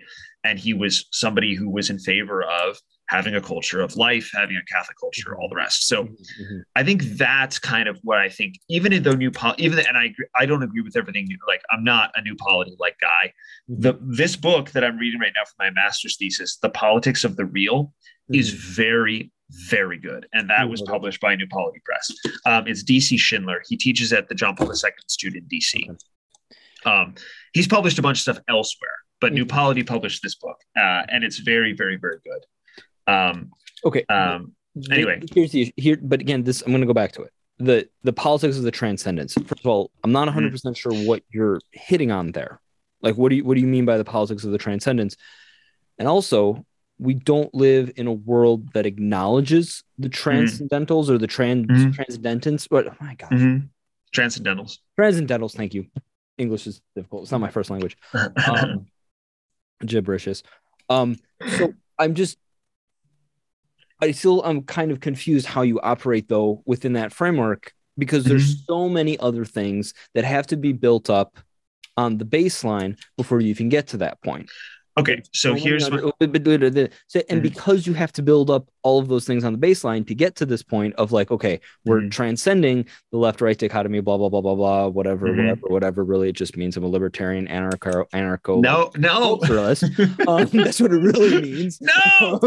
Who also likes incense. The question still remains: is it seems that is still based upon the idea of, when there's the nuclear exchange and I'm in the Appalachian Mountains as hiding me radiation and everyone else has been burnt to a crisp, and we're going to make ourselves a chart right here in the West Virginia Valley. It's going to be beautiful. No, I don't think so at all. Right? It's like, I do. How do you build on to even get to that point without all these other, you just breed them out of existence. That's part of it. That's part of it. Kids. Quotas. You do the inverse of China communism and stuff, and you're like, no, we have the 9-kid quota. We gotta get this done. I'm just kidding. That's okay. All. That's not what family life is supposed to be. That's official. Please don't quote me on any of that. One quote that's is just I know that. Media Matters is gonna clip that, just take it rip it out of context. So okay, and we're up to 6 listeners. Great. If Media Matters ever notices this podcast, we are doing really well. Trouble. They got to get a new line of work. So that's probably true. So I think what I'm saying when I say we have to transcend the politics of Marxism, when we have to transcend the left and the right, when we have to transcend the dichotomy that Hegel really put in place. I'm saying most importantly, firstly.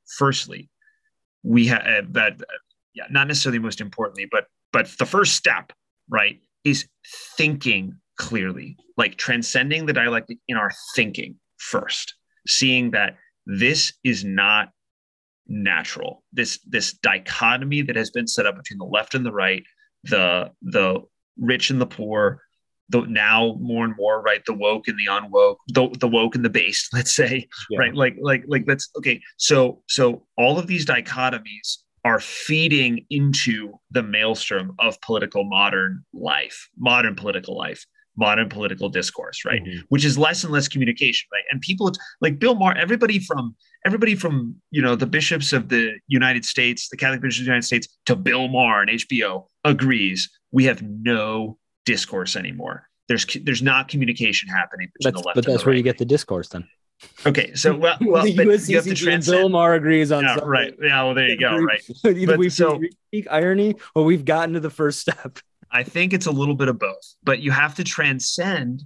And so in your thinking about it, in our thinking about it as Catholic Christians, in our thinking about it, we have to transcend the dialectic. Just in even how we're thinking about because we don't want to get anyway.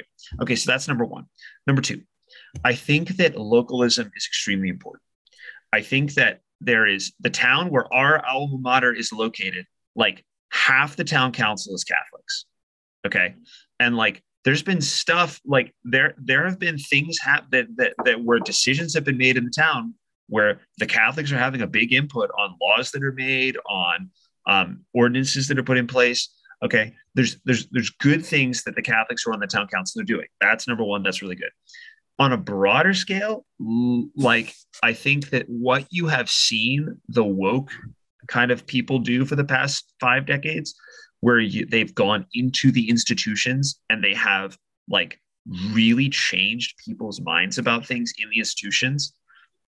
Now we see in Florida, from the other side of the political spectrum, we see a pushback, right? Where all this stuff, where all of a sudden you're getting, right, a governor who has political power, right, who is actually acting, right, in a way that's very, very conducive to the good, where he's saying, no, we're not going to be teaching Marxist theories in our schools. We're not going to be not teach. We're going to be teaching them, but not shoving them down people's throats. Okay.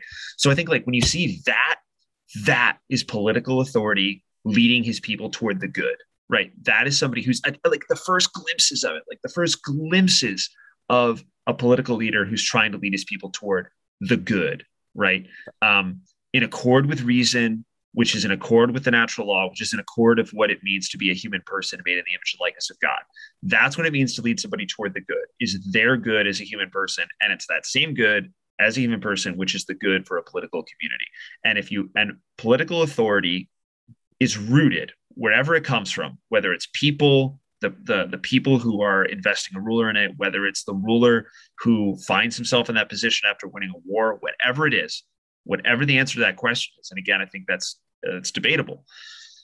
Whatever the answer is, the job of an authority is to order society so that people can be led toward the good as a whole, as a body, a corporate political body. Mm-hmm. And that, I think, is the only, if we think about it that way, and we have political leaders who get elected who think about it that way. And I think if you're somebody on the political right, you have to look at who's more on the political right. I'm entering into dichotomy language again, but like if you're somebody who's more on the political right, seeing Ron DeSantis do what he's doing, you're like, yes, that is finally looks like a leader who's trying to lead his people toward the good by fighting back against these things. So I think there's some hope in looking at our political landscape that actually there might be people who are interested in pursuing the good as a political leader. And here's the thing: the lie of the old lie of the Enlightenment is finally being debunked, which is that you can have a value neutral system.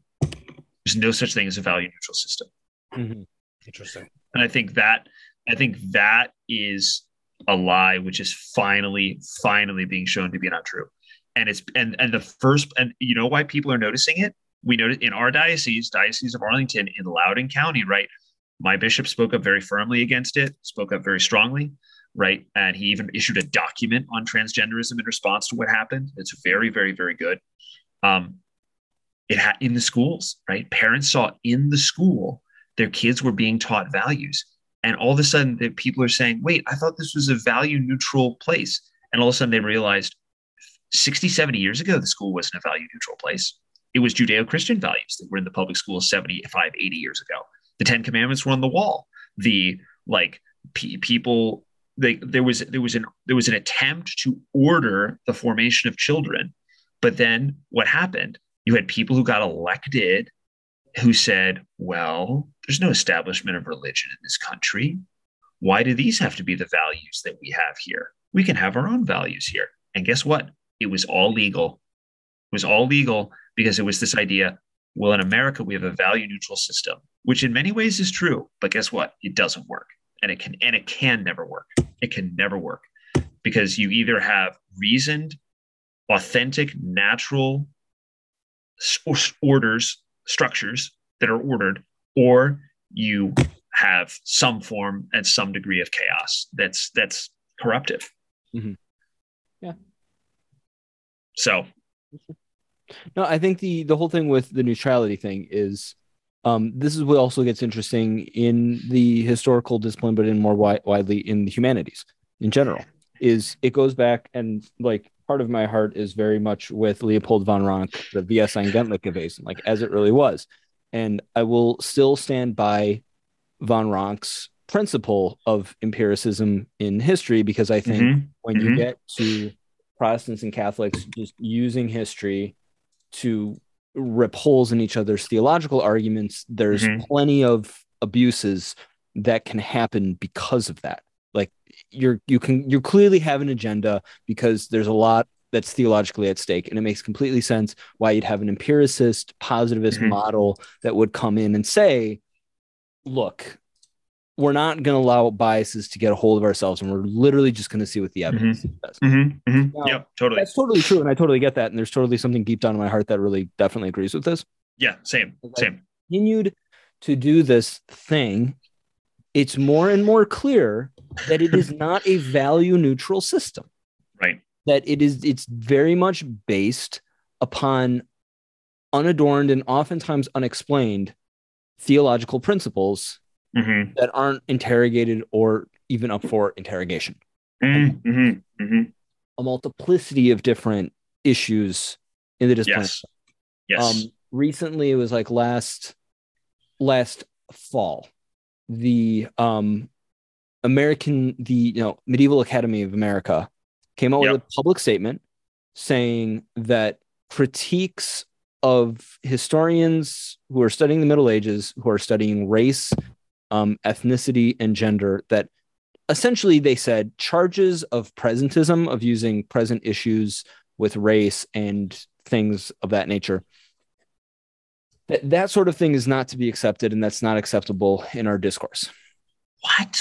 Yeah, so they essentially said you cannot accuse thing. That's it was like, we defend our colleagues against accusations of presentism.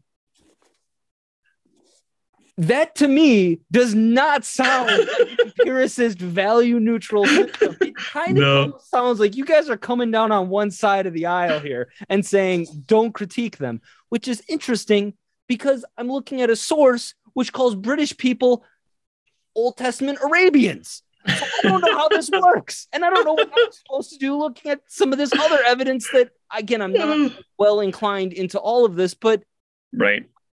Counter dialogue to this. And so this is the thing where the accusation against the debunking of neutrality really, I think this, I mean, the thing is that I think, and this is the, like, I guess we'll say this as leftists, as liberals, the AOC types. Part of the their identity is never being the paragonic structure.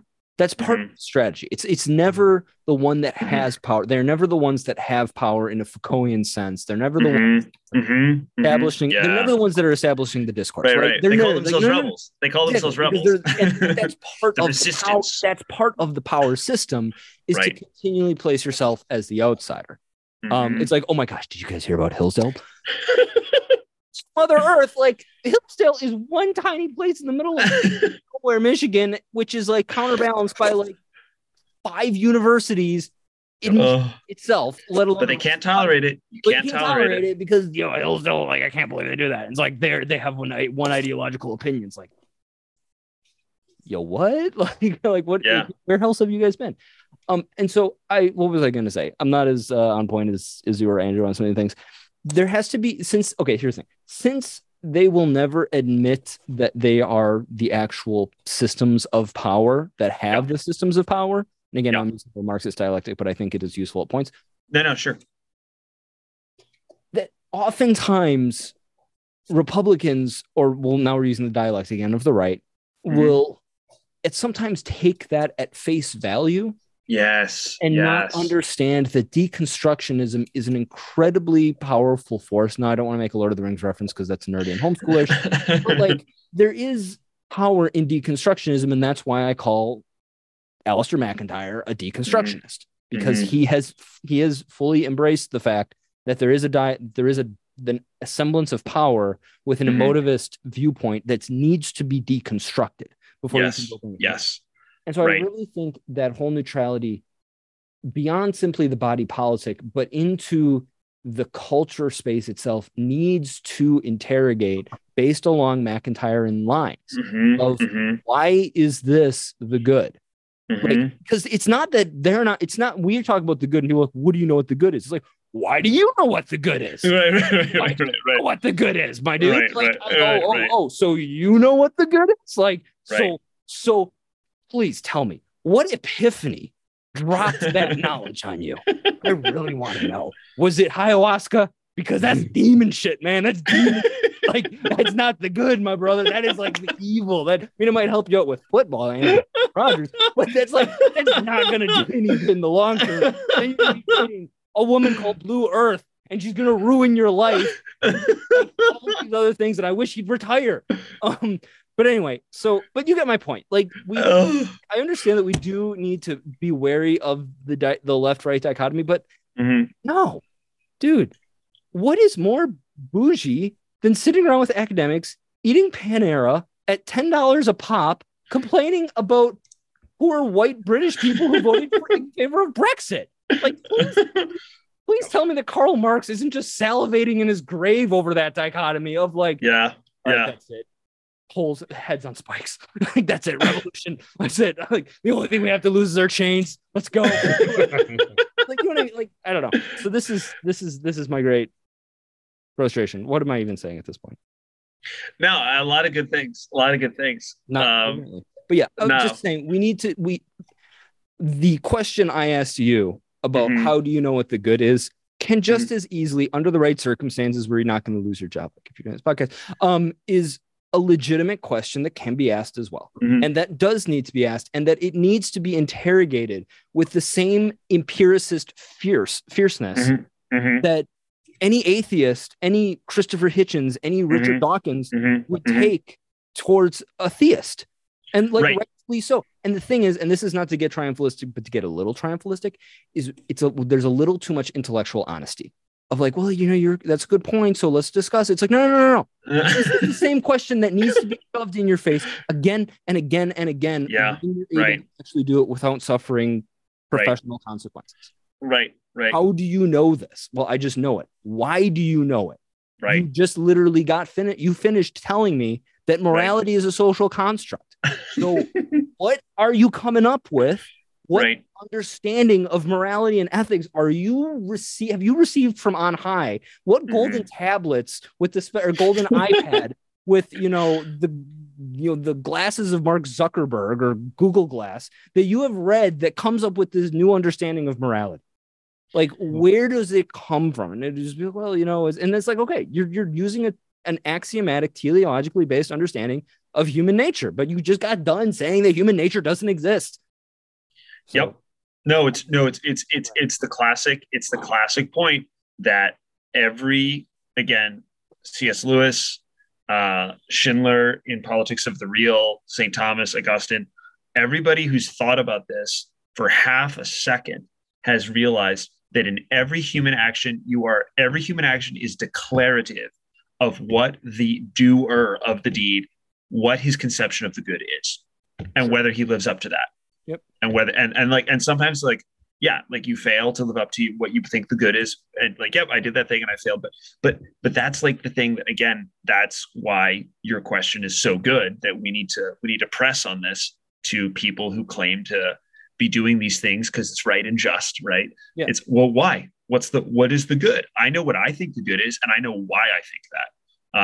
And what they think the good is, as you say, they actually don't have a lot of answers to that question. I've heard one that I want to pose. Okay. Yeah. If you guys, the one that I've heard as being the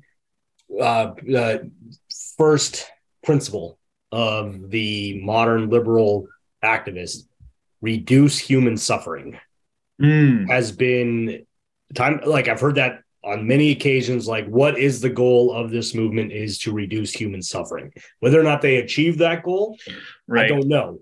But right. If you were to ask somebody, what is the liberal movement's goal? It's to reduce human suffering. And I've heard that a few times. That's actually the best answer I've ever heard to that. That's the best answer I've ever heard to that question. What is the good? The good is reducing human suffering.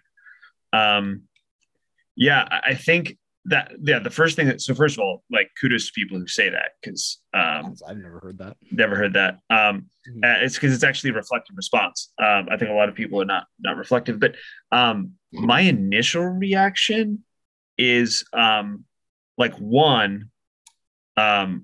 to be jaded or sound funny, but like, good luck. Secondly, if that's your operating principle, then you have an impossible task. Right. And I think that's maybe that's one of the reasons why there is this we sense such aggression from them, why nothing's ever good enough. Right. Is because there's just no, people are still suffering. That actually makes a lot of sense. But it's a completely utilitarian. No, that's what I was getting to. Because it's like, we would also agree. Yeah. And we think that reducing human suffering would be this. Very good.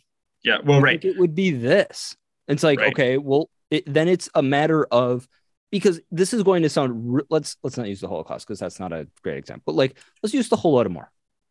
How do you know, have you gone through the intricacies of Stalin's policy towards the Ukrainians by starving them to death, that you knew that in the large scheme, the Ukrainians themselves did suffer, However, how do you not know on a larger principle, on a larger scale, on a larger calculation that actually led to less human suffering? Everything precisely. Everything gets turned into a math program where it's like, punch in this action, get this answer. And that, first of all, is impossible to calculate. Like, I don't know what the metric is for human suffering. And also it's like, okay, so, reduce human suffering. And it's like, okay, so like I can take Tylenol, not have a headache. Okay, great. What if I'm lonely? What if Netflix is creating like loneliness? What if porn is creating loneliness? Yeah, right. Which it is, right. Creating like, you know what I mean? Like, what if isolate? Like, what if like suffering can be so many different things, and many times we ourselves are the the result of our own suffering. So, as Camus might say, the first philosophical question needs to be, why don't you just kill yourself? That would end human suffering, wouldn't it? Right. Like, I'm not, again, if you're listening to this and you are depressed, please get help. Don't like listen to the podcast more. We're just joking. We're not joking, but like, you get what I'm saying? Like, the way to end human suffering is extinction. Well, and you'll notice that is the argument for the fringe environmentalists. Their goal is human extinction because without question. The other thing, Jordan Peterson said this on Joe Rogan this week. Jordan Peterson was pointing. He was wearing it. Yeah, he was wearing the strange suit. This is it's a fad that's got to go. But Peterson pointed out that there was a lot of attention on the World Economic Forum meeting this year, right? Did everybody notice that? There was a lot of attention in the news on Davos last week, right? And one of the things Jordan Peterson said he was noticing was like, well, all this environmental concern, and it sounds like from what they're saying, it sounds like poor people are the problem. Class. The only thing you have to lose is your chains. I'm just kidding. Yeah, But Jordan Peterson was saying, like, what if we could? And they're like, what if we could just eliminate 350 million poor people? Oh wow! Like, it's like that's how Stalin thought about that, right? Where it's like, oh, like I don't need these people here. Like, they can go. Like, but as soon as you start talking about the need, again, this is the whole population control debate. As soon as you say the world is overpopulated by name your number, then the immediate implication is, well, who and when are you planning on moving those people off? Yep. Like, who's going to do it, and when, and how? Like, if you say we're overpopulated right now by 1 billion people. Okay, well, who's going to give up their not? So if your argument is stop having kids, which culture is going to give up their culture? Yep. Which one is going to end their line? Mm-hmm. And maybe if you're really into engineering this thing, you could be like, well, we could take some from this and this, but I can guarantee you, I have like a lot. But equitably, it has to be the Americans and the European. Oh, of course, yeah. I mean, cisgender white men. So yeah, I had that argument with a friend of mine who was a avowed Marxist in college, and he was pounding me over the head like, Peter, there's human suffering in the banks and the oil companies. It's all bad. I was like, okay, listen. So I said, okay, just like you said, Andrew, the next step of your plan is we're going to start putting bankers against the wall. Like, probably. Are you prepared? Like, because that's the next step in communism. Yes, it's always someone else is going up against the wall. Somebody else is going up against the wall, and he actually stopped and thought about it, and that was one of the only times one of the few times in my life where I had somebody kind of change their opinion about something. Because he was so wrapped up in this, we gotta, help people, the poor people, all this and that. He didn't stop to think, oh, wait, no, yeah, like I couldn't do that and I wouldn't want to promote that. And he definitely moderated himself after that. I remember that was one of the more interesting conversations I've had. Yeah. It's like, okay, look at the French Revolution, look at Cambodia, look at all of these places. People end up dying, and it's it's either going to be your group or it's going to be somebody else's group. Yep. And it's okay. Well, and no, that's really that was like super, super good. And it is interesting because any claim, right? This is what Rusty Rubino, I feel like I've talked about this before, Rusty Rubino's book, Return of the Strong Gods, where he talks about the strong gods or any kind of thing that demand an absolute truth claim, right? Yep. But this is why is really good that he wrote that like the left has also embraced the return of the strong gods. Yes. Yep. Absolutely true. Yep. And no justice, no peace is invoking, it is invoking a strong God. Yep. It totally is. But he points out that what has traditionally happened from these leftist revolutions, right, over the past couple centuries is that people who make strong truth claims are totally threats. They are threats to the system. It is why in the French Revolution they went after the nuns, like Carmelite sisters from all over France, doing nothing but sitting in their convents praying. They never leave. All they are is they're sitting there in their convents. They never leave, and they are carted out and executed. Right? I mean, it's because they cannot be tolerated, because they stand for a strong truth claim about the dignity of the human person and that there is a God, right? And like all these things that the French Revolution was like, these cannot be borne. And you see the same thing in communism, right? The same thing in communism, where any strong truth claim to God and to the church is totally verboten to the state, totally verboten to the state. Same thing under Nazism, right? Not only the Jews, but also Catholic priests and bishops, religious sisters. I think that's another. I remember I Googled just a very total footnote. I Wikipedia the Holocaust last week because I was trying to remember what the exact number was of people who died, and it was gratifying to me to see that there were other people, like, because usually people think obviously the most people were the Jewish people to die, obviously, and they were the main target of the Holocaust in so many ways. And 6 million, 6 million is the number, I think, of Jewish people who were murdered. But I thought it was cool that the Wikipedia article also included that there were 5 million others, including large numbers of Catholics who were killed, Catholics and other Christians too.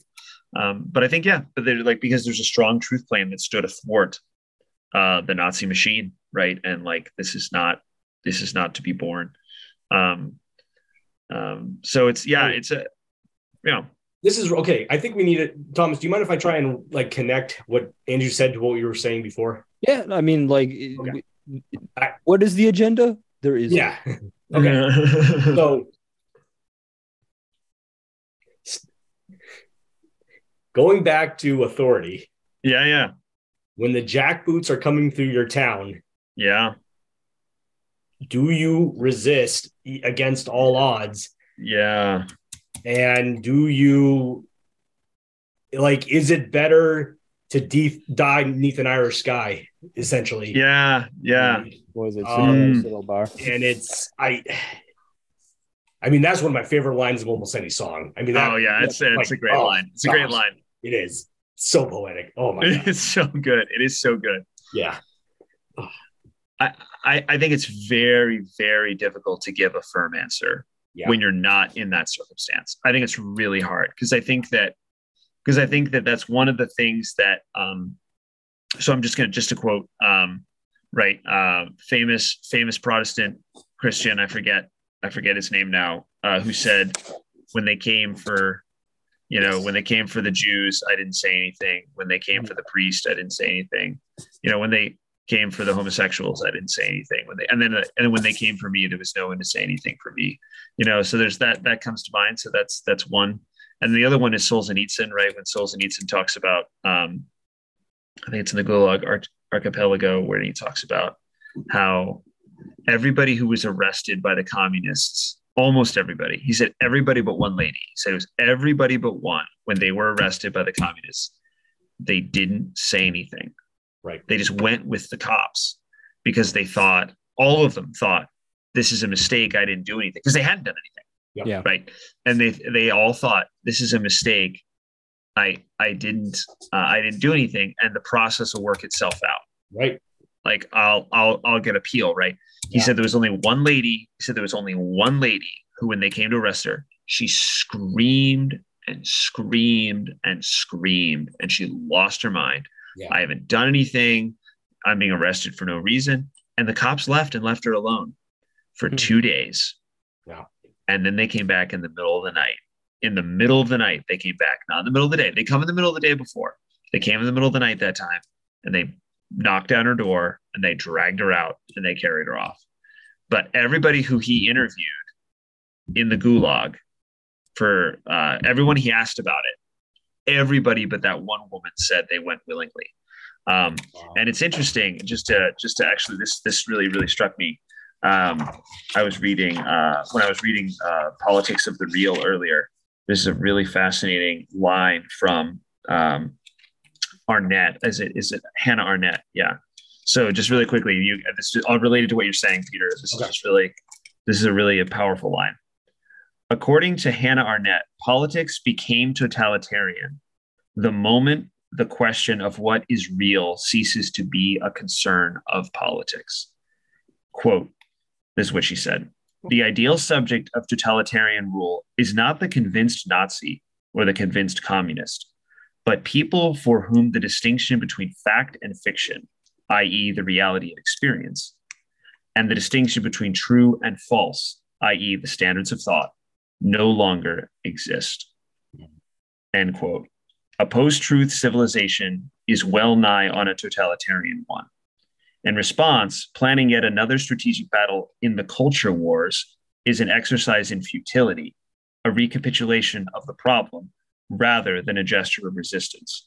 The problem with the culture wars is that they take for granted that the big questions regarding the nature and destiny of man are simply matters of culture, which is to say, something to be fought over inside the sphere of civil society, following the rules of civility and respect established by the state. But if the nature and destiny of man is not the res publica, then there is no res publica. There could only be sovereign power and bare life. I think that's really powerful. That it's when totalitarianism happens, right? When and you see the communists in Russia did this so well, where they break down people's very ability because of the propaganda everywhere and the micro control of the state over all these aspects of people's lives. You break down people's ability to even know what's true. Like they just don't even know because the information they're being given is so often contradictory. We're at war with so-and-so. No, we're not. In 1984 shows this brilliantly, right? 1984 brilliantly shows the human person almost like sinks into doublethink because they're just trying to live their life and receive reality and know what's true. And so totalitarian governments are able to really take control when you have an entire population that has no idea what's true and has no real ability or standard of thought by how to judge that.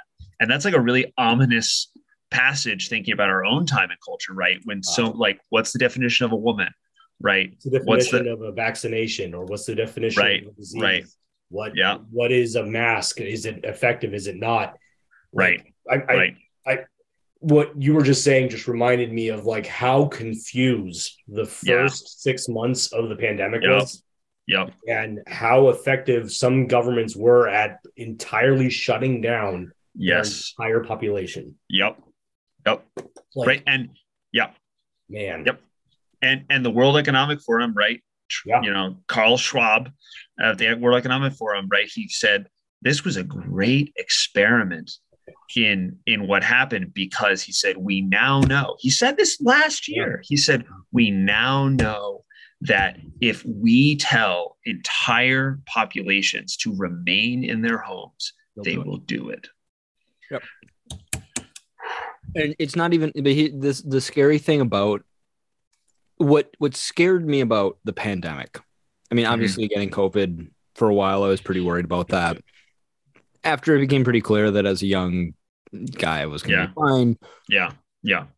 I don't have any grandparents, so I wasn't necessarily worried about them or my parents. So there was still that, right? What scared me about the pandemic, though, primarily was the doublethink that got pushed in your face so blatantly. Because if we all remember, around May beginning of May, there were protests. It wasn't the George Floyd protests. It was protests against the lockdowns. Yep. There was a lot of these protests. Yes, that's right. For this, I do. And it was I'd forgotten. No, yeah. Do you now? No, now that I'm making your point. I forgot. Yeah, you forgot I'm making your about point this. for you. I'm making your point for you. There were protests against the lockdowns. You got memory hold.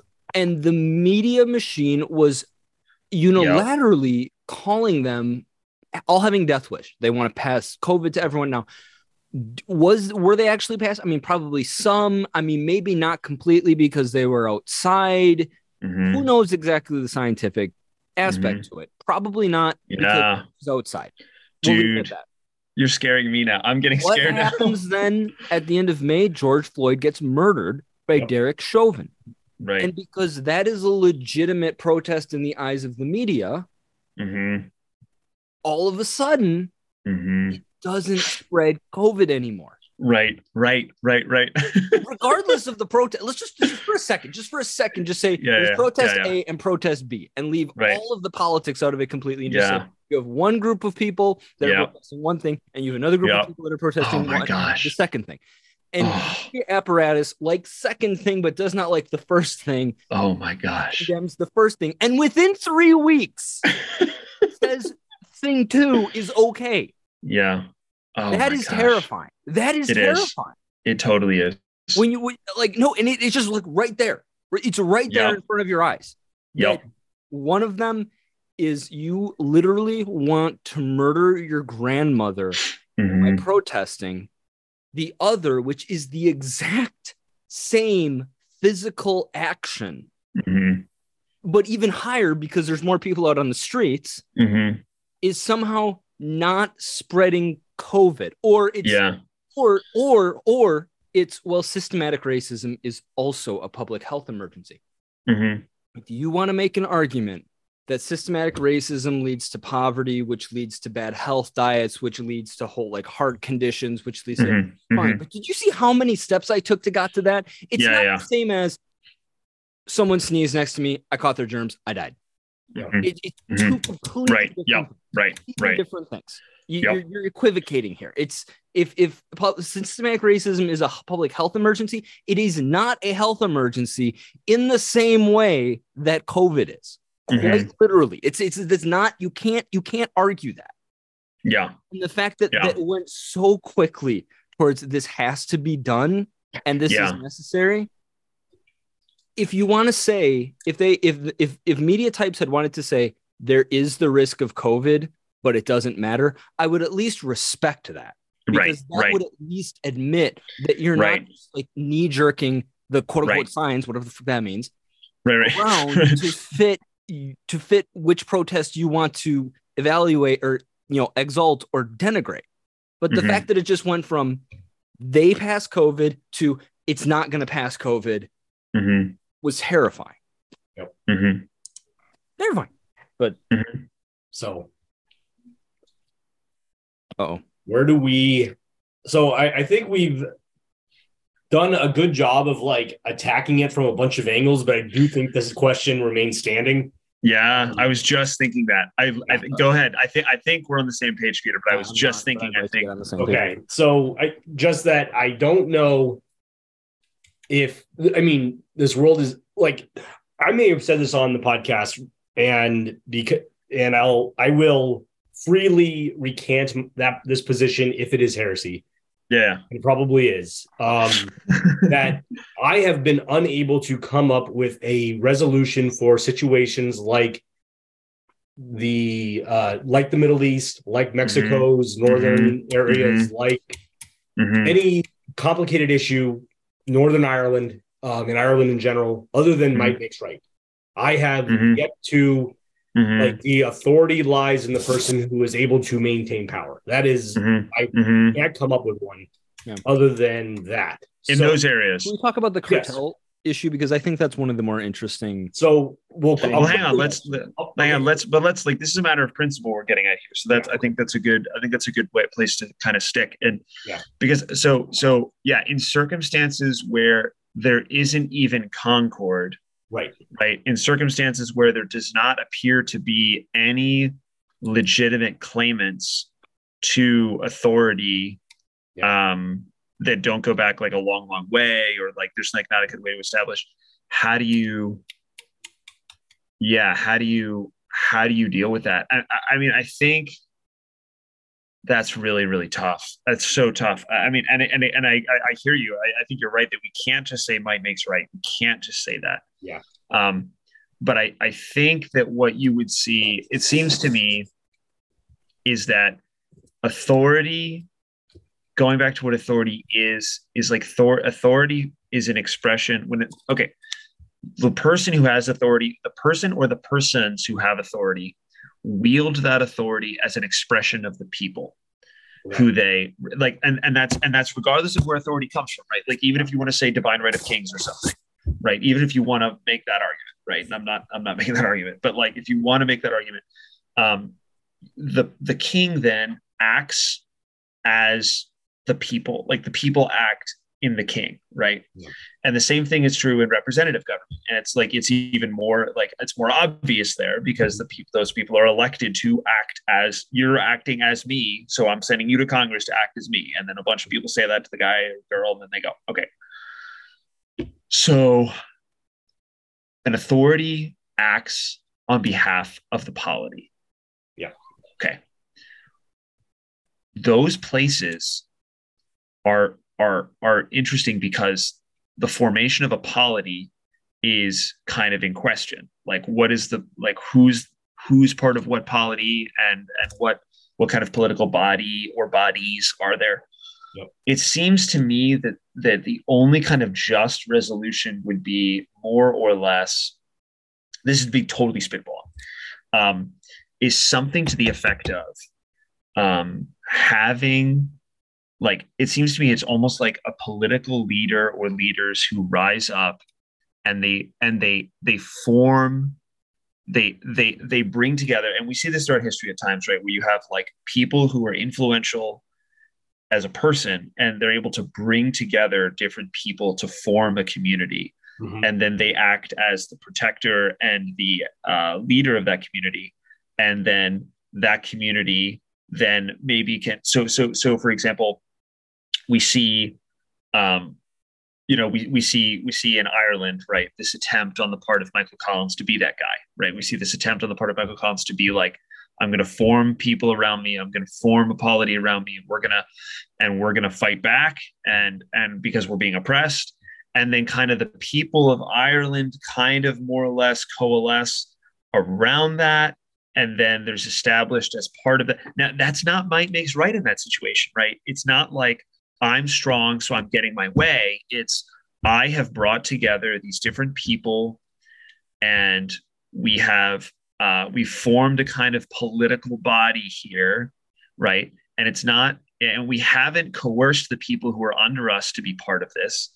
We've established it through violence in the sense that we've pushed the British away, but we haven't. When I hear might makes right, I like, in my mind at least, that's like, I am forcing the people underneath me to accept my authority because I'm stronger than they are, right? That's kind of what I'm hearing. Collins' example, though, that government he forms lasts all of how long? Well, no, but it eventually lasts, right? It eventually lasts. After the war, I mean, they did have to exert violence against other Irishmen to. I mean, there. I see. Yeah, because but I think that there still was no.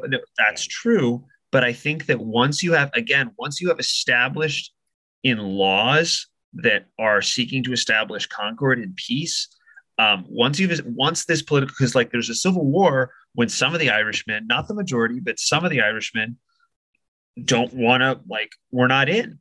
Yeah. We're not in. And it's like, well, wait, no, we really have pretty much established this. And now, and this is, and like, we're the ones who we were acting on your behalf, mm-hmm. and you're not, like, it's a really tough question, but like you're not being actively oppressed. And they would say our brothers in Northern Ireland are still being oppressed. Right. But I think you would have to say, it seems to me you would have to say those people, including Michael Collins, acted as authority figures for this polity, and decisions were made. and Concord was established with maybe some bad people to get that. And I think that you have to have a damn good reason. You have to have a really good reason to then keep fighting. And I don't think the Irish rebels at that point have it.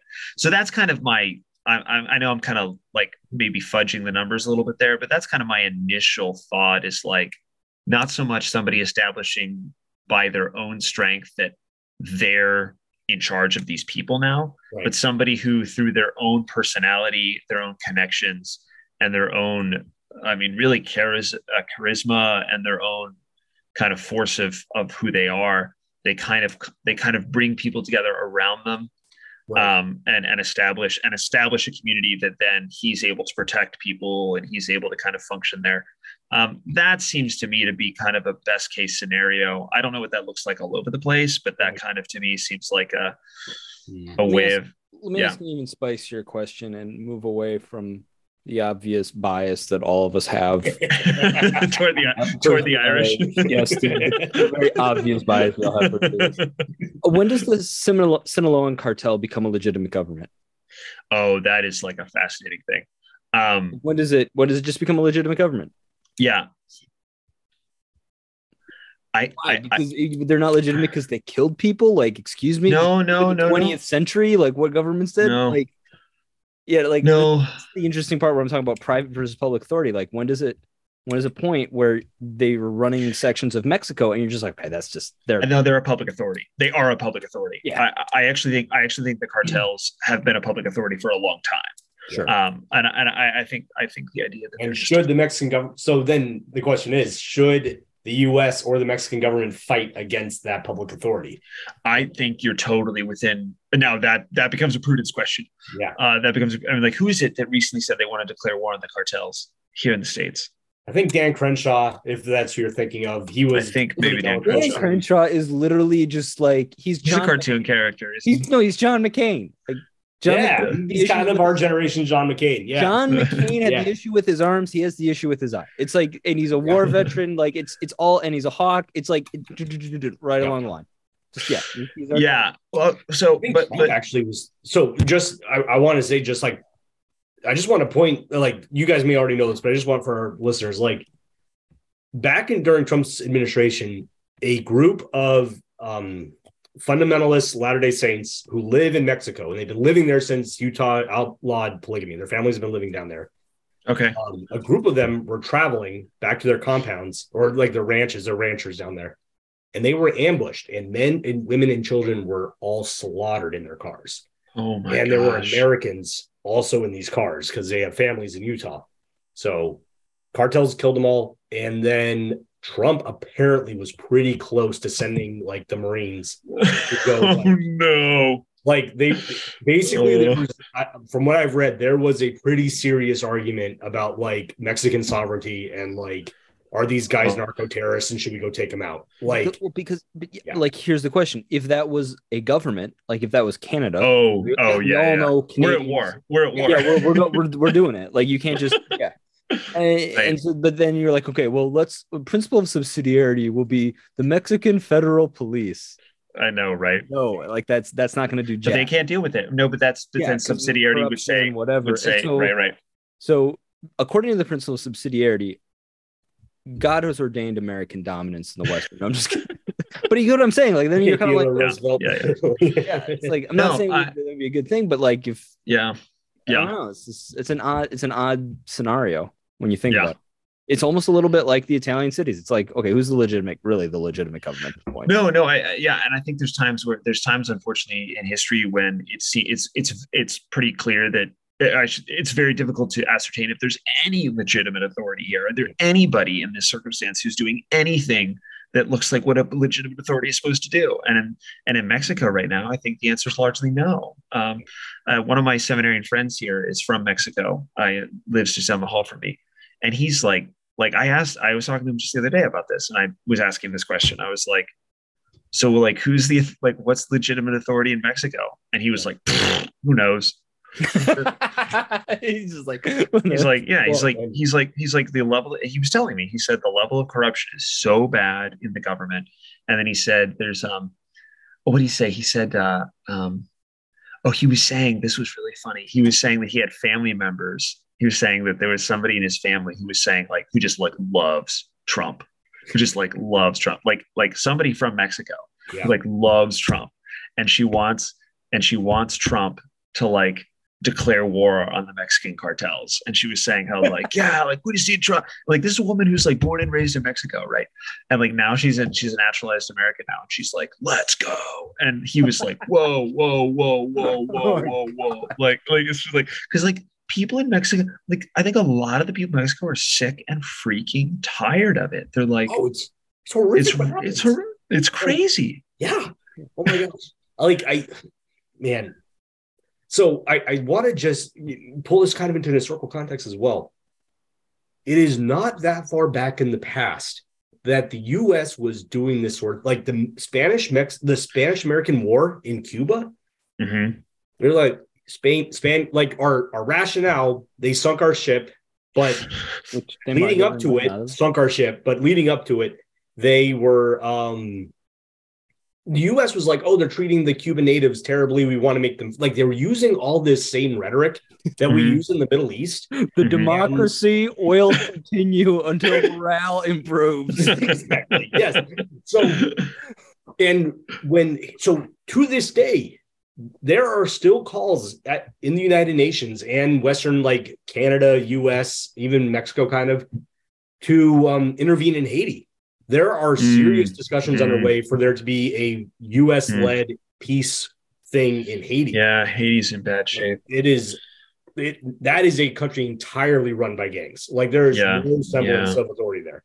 Their president got assassinated. I know. A Western Hemisphere president got assassinated in his house.